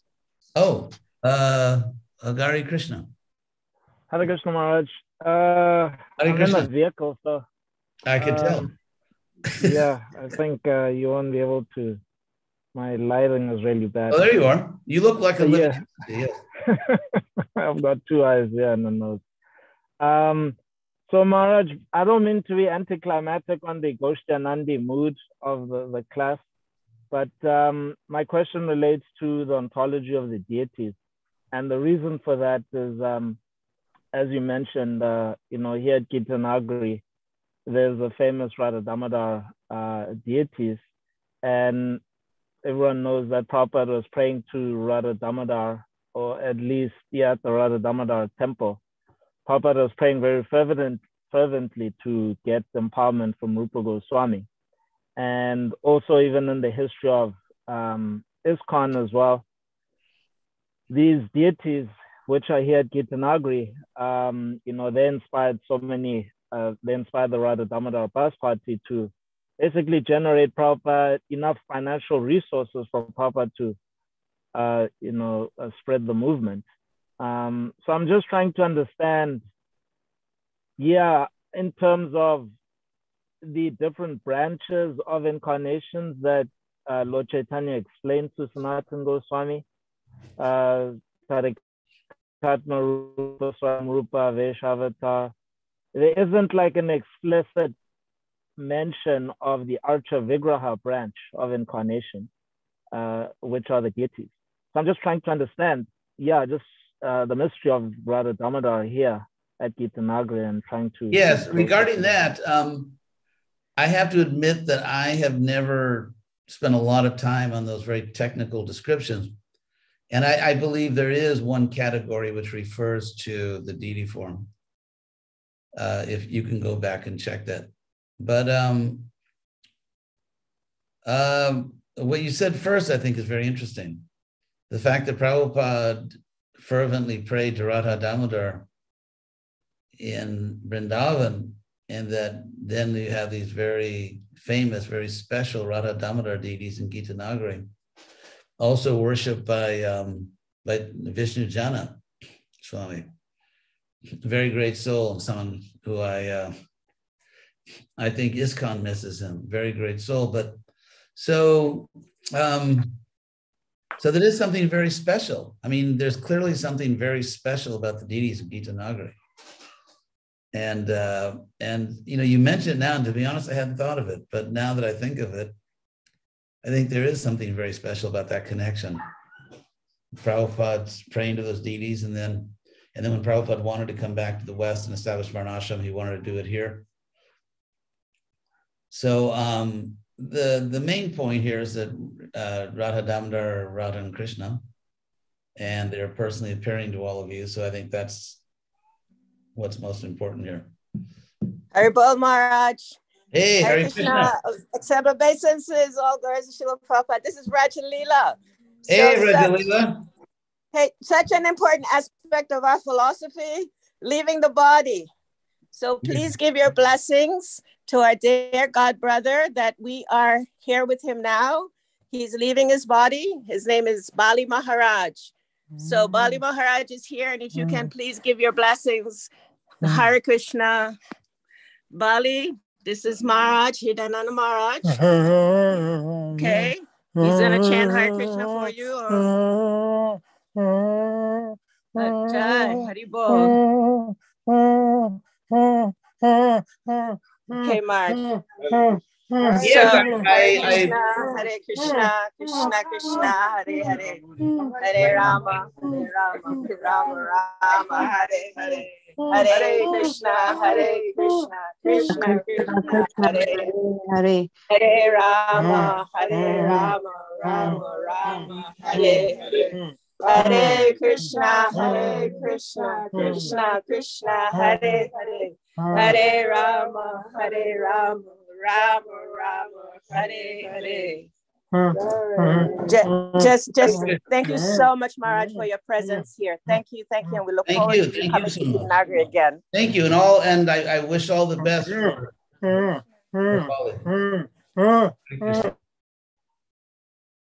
I have to say, I just noticed my old buddy Bada Hari in Kosa.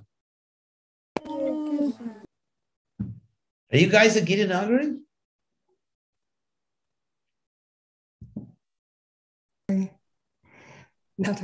We're in Florida. Still. Yes. Tenacious.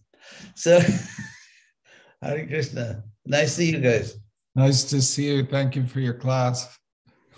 I remember Bada Hari when I was in, I spent several months or 3 or 4 months in Laguna Beach back when Bada Hari was the temple president.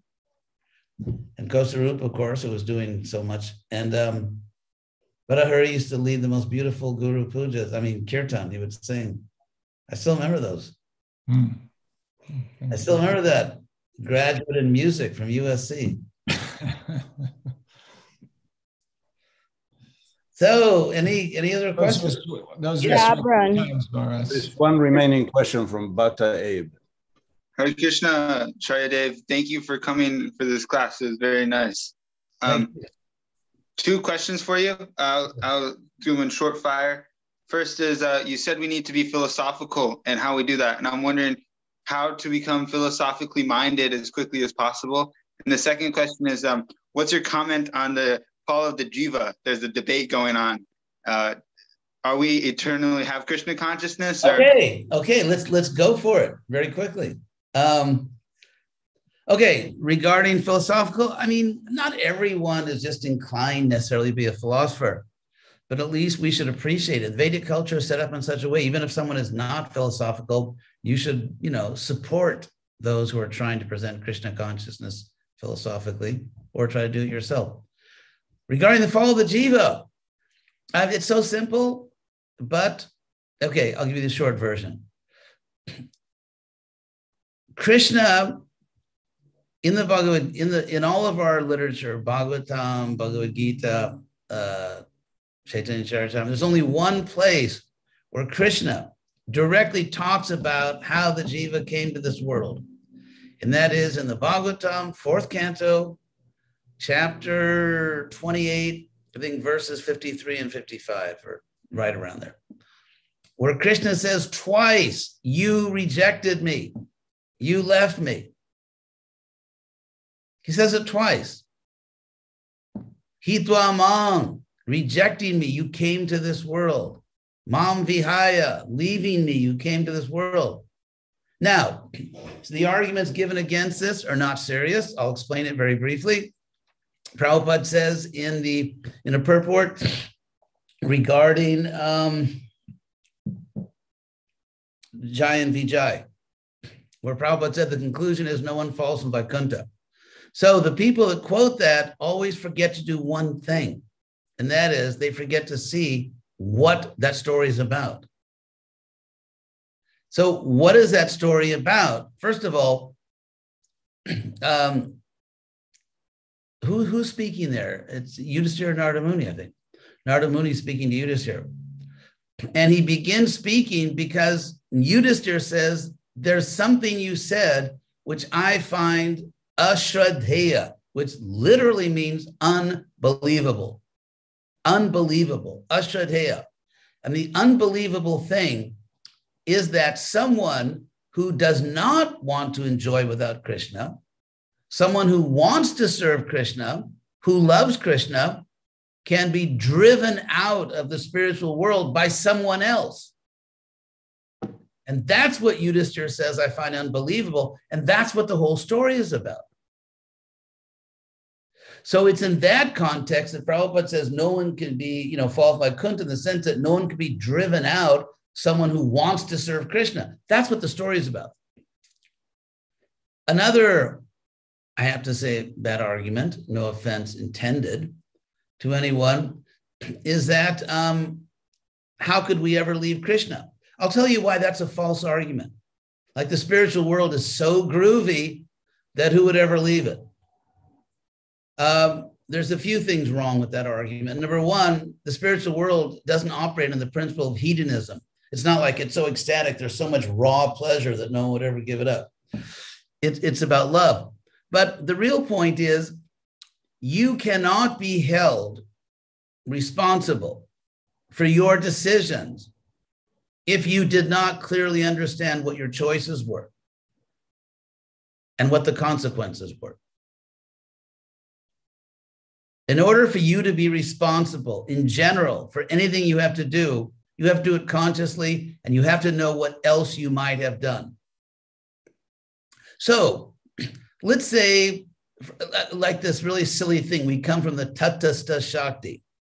Okay, information alert, there is no such thing as a Tatastha Shakti. There's no place.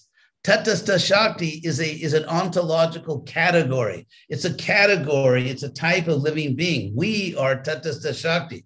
There is no place that is Tatastha Shakti. It's not a place. It's a kind of living being. So to say we come from Tatastha Shakti means we come from our ontological category, which is just complete nonsense. If you say we come from Mahavishnu, we do, in between creation cycles. But that's not the original explanation. Now, here's why if people say, well, no one could ever choose to leave Krishna. But that's nonsense for the following reason. Because even if you were coming from the marginal potency, which is not a place, but let's say even if you were coming from that, you could not be held responsible for your decision to come to the material world unless you knew there were other items on the menu. There were other places you could go. If you didn't know there was somewhere else, how could you be held responsible and punished for choosing the material world? And if you knew that there were other options like Krishna Loka or Vishnu Loka, that would not be a real option unless you actually know what that means. It's like if you go to a Japanese restaurant and the whole menu's in Japanese, and someone says, well, why didn't you choose this? Well, because I don't read Japanese. How can you be held responsible for choosing to come to this world if you had no idea what else you could choose? And if you did know what else you could choose, then you consciously left Krishna.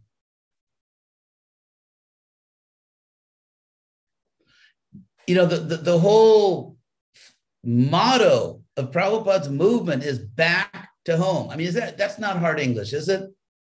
I mean, is anyone here really that linguistically challenged that you can't understand the words back to home? So Prabhupada said, in the first record he made, we are all originally Krishna conscious entities. Like maybe someone needs, English as a second language training. Originally, we are all originally Krishna conscious entities. So some people, I think, are just determined to get it wrong. And they dedicate their lives to keeping down women. They dedicate their lives to contradicting Prabhupada. Strange desires, some strange living entities show up. Chanting Hare Krishna, but dedicating your life to proving that Prabhupada's wrong. Or now there's a group of people that want to show that we don't have love for Krishna inside of us, even though the Chaitanya Charitamrita says that we do. Even though the analogy Krishna uses for illusion, the image Krishna uses throughout the Gita is covering. Avritam jnana, consciousness is covered. You have to uncover consciousness. And when you uncover consciousness, you're conscious of what really exists, namely Krishna and your relationship with Krishna. Anyway, I won't go on and on, but it's funny because there's some people that think that if you just blatantly contradict Prabhupada's teachings, you're still a loyal follower. But if you just, don't wear a dhoti, then, you're not really following Prabhupada. We have a lot of, very deep thinkers. So, any other point? All right, could I ask one more thing on that? Sure, Badahari Ji. Thank you so much. I've been plagued by this thing, and I really appreciate your answers. It seems like Prabhupada's very clear, and I love your answers. It seems like mainly they're quoting Jiva Goswami. And the last misquoting. So I haven't studied Jiva Goswami's statements on that, but do you know what those arguments are? They misquote. Jiva Goswami doesn't say we were never with Krishna. One thing is, and we explain, we wrote that book called OOP, which is our original position. Yeah. Great acronym, isn't it? OOP. But anyway, so I wrote about half that book. And what I showed is that in all Vedic literature, whether it's Bhagavad Gita, Srimad Bhagavatam, the Upanishads, you name it, in every Vedic literature, whenever words are used that denote unlimited time spans, and whenever those words are used about something in the material world, the words are not being used literally. So when it said anadi karma, or beginningless karma, it's not literal because you never find in the Vedic literature any word denoting an endless time span, which is being used literally. I'll give you an example. In the Bhagavad Gita, chapter 2, Krishna describes the soul as Shashvato, Shashvato Yang Purana, everlasting. Shashvata means everlasting. Now, Krishna uses the same word, the exact same word, just in the feminine, Shashvati, because he's talking about sama, years, everlasting years, endless, eternal years, to talk about something which Krishna directly says is not eternal.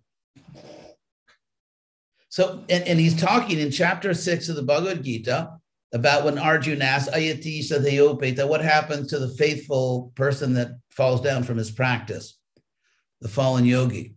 And then Krishna says that person goes up to these pious planets, all kind, every day is a festival up in the higher planets. And then Krishna says, Ushitwa. Ushitwa is just actually from the word vasa, like dwelling. Anyway, it's just the imperative.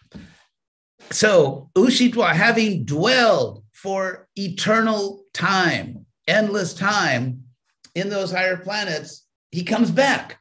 In other words, it's obviously not eternal because he wasn't there before, this fallen yogi. He was in this world. He went up there and he comes back to this world.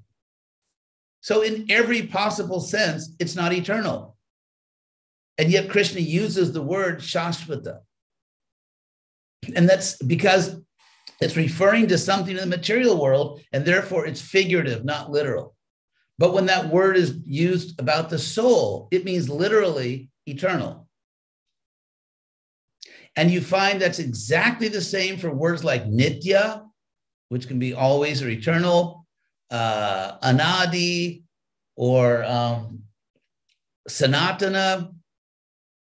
Every Sanskrit word that denotes an unlimited time span, when applied to something in this world, is used non-literally and figuratively to describe just a very long time, but not literally eternal.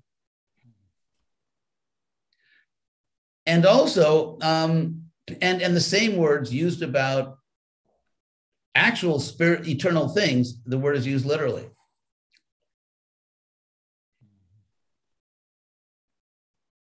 So therefore, here's another point from the Bhagavad Gita.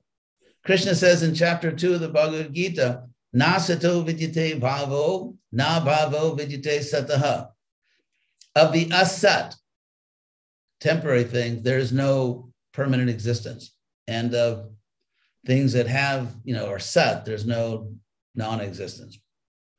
So if there was such a thing as a spiritual body, which didn't exist before, right? Because you never had one. And now it exists because you just got liberated because you subscribed to my ministry. So if that was the case, then it would directly contradict the most basic teaching of the Bhagavad Gita. The most basic teaching of the Bhagavad Gita is that there are only two kinds of things, eternal things and temporary things. Temporary things never are eternal, and eternal things never begin and never end. So if your spiritual body begins at a certain point, it is a third category of thing which Krishna says doesn't exist.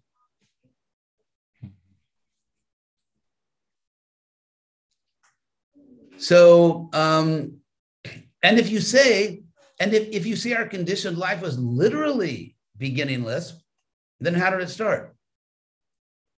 What that would mean is that Krishna, for endless, infinite time, made us defective. And since then our conditioned life, our defectiveness would have no beginning, it would have no beginning, how could we be the cause of it? How could we have chosen something which was never chosen? Because it always existed.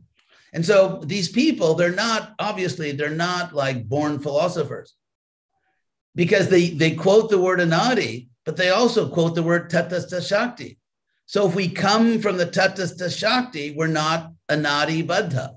How could we be conditioned since beginningless time when we came from somewhere else? Even though that somewhere else is not actually a place, there is no place called tatastha shakti.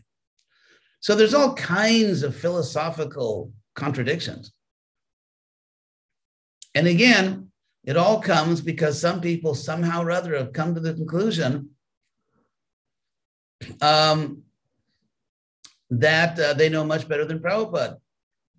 For example, I started Krishna West. I should have like a little button I can push that makes like this cheering sound. Anyway, so I started Krishna West, and I wrote papers giving massive evidence that Prabhupada approves of this. Not only approves, Prabhupada is urging us to do this. Urging us to do this. Prabhupada personally said to me in Honolulu, he said, I never said you have to wear Indian clothes. So, I decided to run with that ball. So I feel because I'm in Prabhupada's movement and I'm Prabhupada's disciple, whatever I do, even though it may seem a little, unusual to some people, I feel a personal responsibility to justify what I'm doing within Prabhupada's instructions or his personal example. So how can you come from the tatastha shakti and yet be anadi baddha? And again, the only time Krishna, as in God, the only time Krishna ever talks about this in any of our literature, he says twice, you rejected me and came to this world. And that's why you're suffering, which is perfectly logical. Because how could you be suffering for something? How could you suffer for something you never chose? What kind of monster would God be if he makes you suffer for something you never chose? And if you did choose it, how is it a fair choice if you didn't know what the other options were?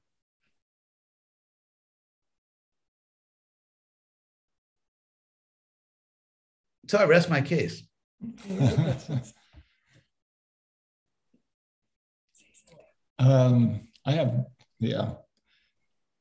I'm satisfied, but I wonder, I think there's other arguments they have that I don't know. I would like to ask about. Does anyone know of any other serious arguments? One thing I heard is Lord Chaitanya plants the seed of devotional service in our heart. So if you plant the seed, is bhakti dormant in our heart, or does it have to be placed by devotees in Krishna? That's clever. Yes, Lord Chaitanya plants the seed in the sense that Guru Krishna Prasade Pai Bhakti Lata Bij, in the sense that we begin our spiritual life. I mean, you're born in the Krishna conscious movement. At a certain point, you decide to stick with it, or you decide. I mean, all of us, whether you're born in the movement or not born in the movement, at a certain point, everyone has to decide that I want to do this. And so the same thing, Rupa Goswami says, Ado Shraddha, in the beginning, there's little faith in the beginning. So in terms of talking about what actually happens in this world, we can talk about, like, I joined the movement on this day, or I began chanting Hare Krishna on that day. But Lord Chaitanya, that famous verse, that what's that verse? Sadhya Kabunai, Nitya Siddha Krishna Prema. Prem, Sadhya Kabunai. Yeah. So Nitya Siddha means eternally a fact. It doesn't begin. Love of Krishna didn't begin at a certain time. It's Nitya Siddha, established, perfected. But Nitya Siddha Krishna Prema is Sadhya, and it is not Sadhya. Now, the word Sadhya is obviously another form of the word sadhana. And so this directly refutes that idea because, as we know, we begin on the platform of sadhana bhakti. But sadhya means something to be achieved by sadhana.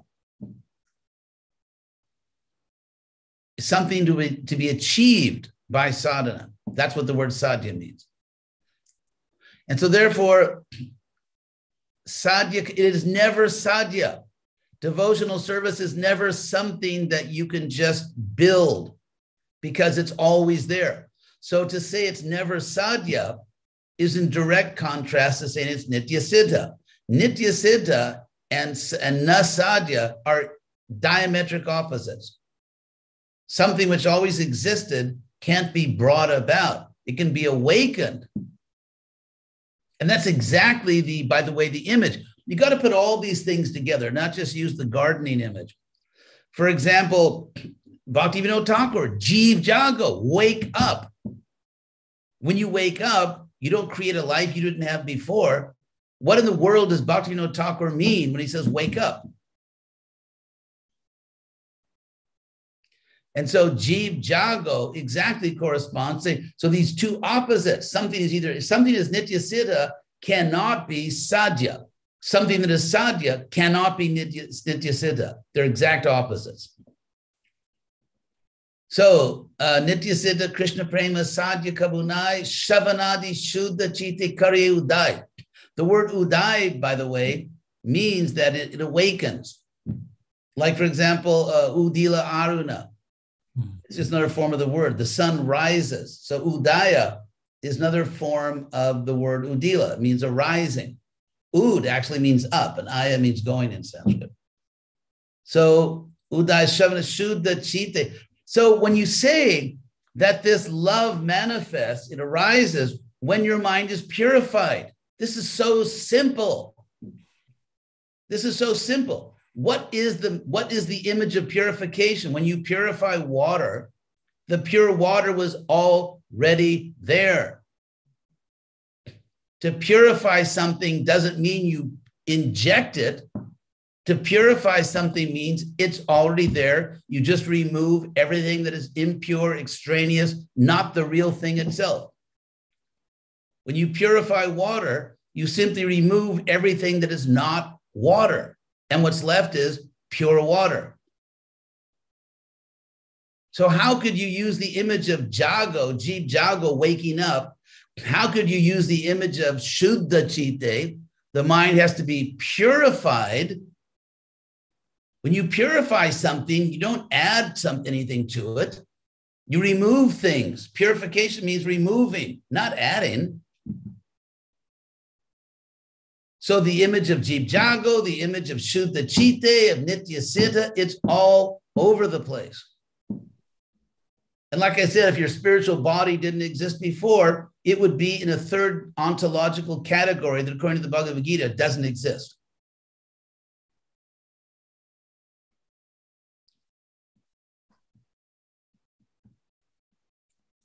Na sato vidyate bhavo, na bhavo vidyate sataha.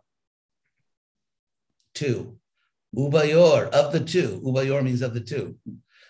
And then Krishna says, Ubayor api, even of these two, drishto antas. Anta means end. It's the same word as in English. Anta, in this case, the end means the conclusion, the final conclusion. Ubayor api drishto antas tuanayo tattva-darshivi. Okay, it's, oh my God, this is like the super smoking gun. 1 second. Going to close my window because it's get a little cool here. I mean, if you were, I know you probably opened all your windows in Pennsylvania to beat the heat today, so you may want to close your window. So Krishna says, God, when you get to a certain age and you get up after you've been sitting and walk like some old guy. Anyway, so Ubayor Dristo Antas to Anayos Tattva-darshivi. Krishna says that this conclusion, this final conclusion of the two, of the only two kinds of things there are, this final conclusion is seen by those who are tattva-darshi. The exact same word Krishna uses in the Bhagavad Gita, that tadvidhi pranipatena pariprasnena sevaya upadekshanti te jnanam jnanis tattva-darshina. So tattva-darshina, we just, and they're using different parts of speech, same word. Tattva means, tattva is a fundamental category of existence, a fundamental real thing. I've explained this so much. Okay, it's very quickly. Tat. Tat in Sanskrit means that. You just add an H and it's English. Tat means that. That is a demonstrative pronoun, as you all know. So a demonstrative pronoun is just what it says it is. It demonstrates that. So when you say that, you're pointing out something. So therefore, in super condensed Sanskrit philosophical jargon, tat just means a real thing, because you can't point out something that's not a real thing. So tat means that, as in Om Tat Sat. So therefore, twa in Sanskrit just means it's something like the English suffix ness, thatness. In other words, being, having the state of being that. So therefore, the word tattva means a fundamental real thing, or a fundamental category of real things, often translated as truth, like those who have seen the truth, tattva-darshi, but it really means, literally, more technically, those who have seen the fundamental categories of real things. And that's why the word is used tattva as, for example, in Vishnu tattva. So to say Vishnu tattva means that there is a fundamental category of real thing, which is Vishnu, or Jiva tattva. Anyway, so Krishna, when Krishna says, approach those who've seen the truth, he says literally those who have seen tattva. So a bona fide guru is not simply one who has seen the truth, but specifically, according to the Bhagavad Gita, one who has seen the truth categorically. One who has seen the truth categorically. And in this verse, in sort of this Sanskritic Bengali, that Nitya Siddha Krishna Prema Sadhya Kabunai Shavanadi Shuddha Chite Kari Udai. So, oh, I'm sorry, I was in the Gita verse. So, Nasato Vidyate Bhavo, Nava Vidyate Sata, Ubayora Pi Drishto Antas. So Krishna says those who are Tattva-darshi, Tuanayos, those who have seen all of the fundamental categories of reality, they say there are these two things. These are the Tattva-darshis. These are the people who, according to Bhagavad Gita 434, will enlighten you. And therefore, to say there is a third thing, which is not mentioned in the Gita, which is not mentioned in the Bhagavatam, a thing which began but doesn't end, completely contradicts the most fundamental level of our philosophy.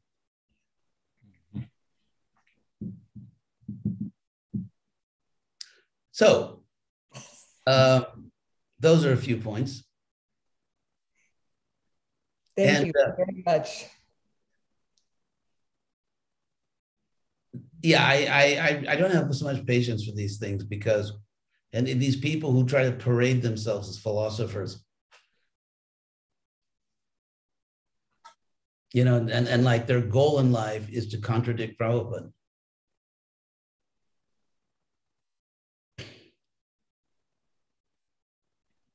Yeah, some people, their goal in life is to keep women down. And some people, their goal in life is to contradict Prabhupada. Oh, so if you could just, a few more minutes, I've just been reminded by my handler, Nandalila, that,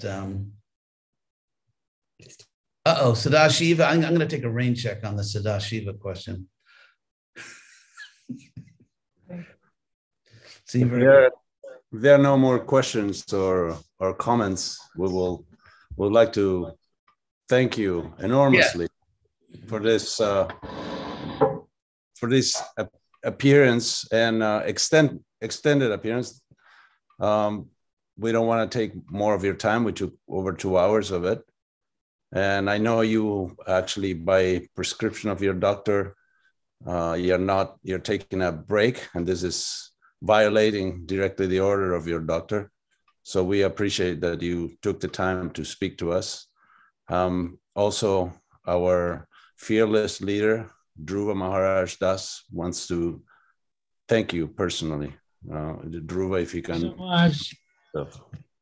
You just blew it. I was supposed to introduce myself as a resident of Gitanagari. Thank you so much for taking time out of your schedule to speak to us and give us some enlightenment, bring some light to Gitanagari. We're really grateful. Thank you, and thank you very much for all the wonderful service you're doing. Hare Krishna. Thank you so much, Maharaj. Hare Krishna. So we can let you go.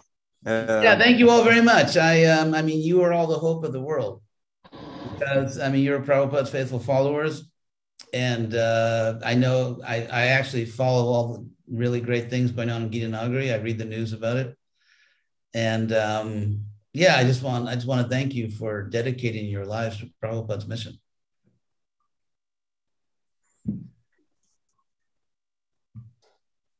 Okay, well, thank you again. Thank you, devotees. There will be a class on Sunday morning by Mukunda Das Prabhu from South Africa. And also at the last moment has been added Mukunda Goswami from Australia, who is going to speak on March 1st about his first encounters with Srila Prabhupada at 6:30. Say hello to him for me. I will certainly do that.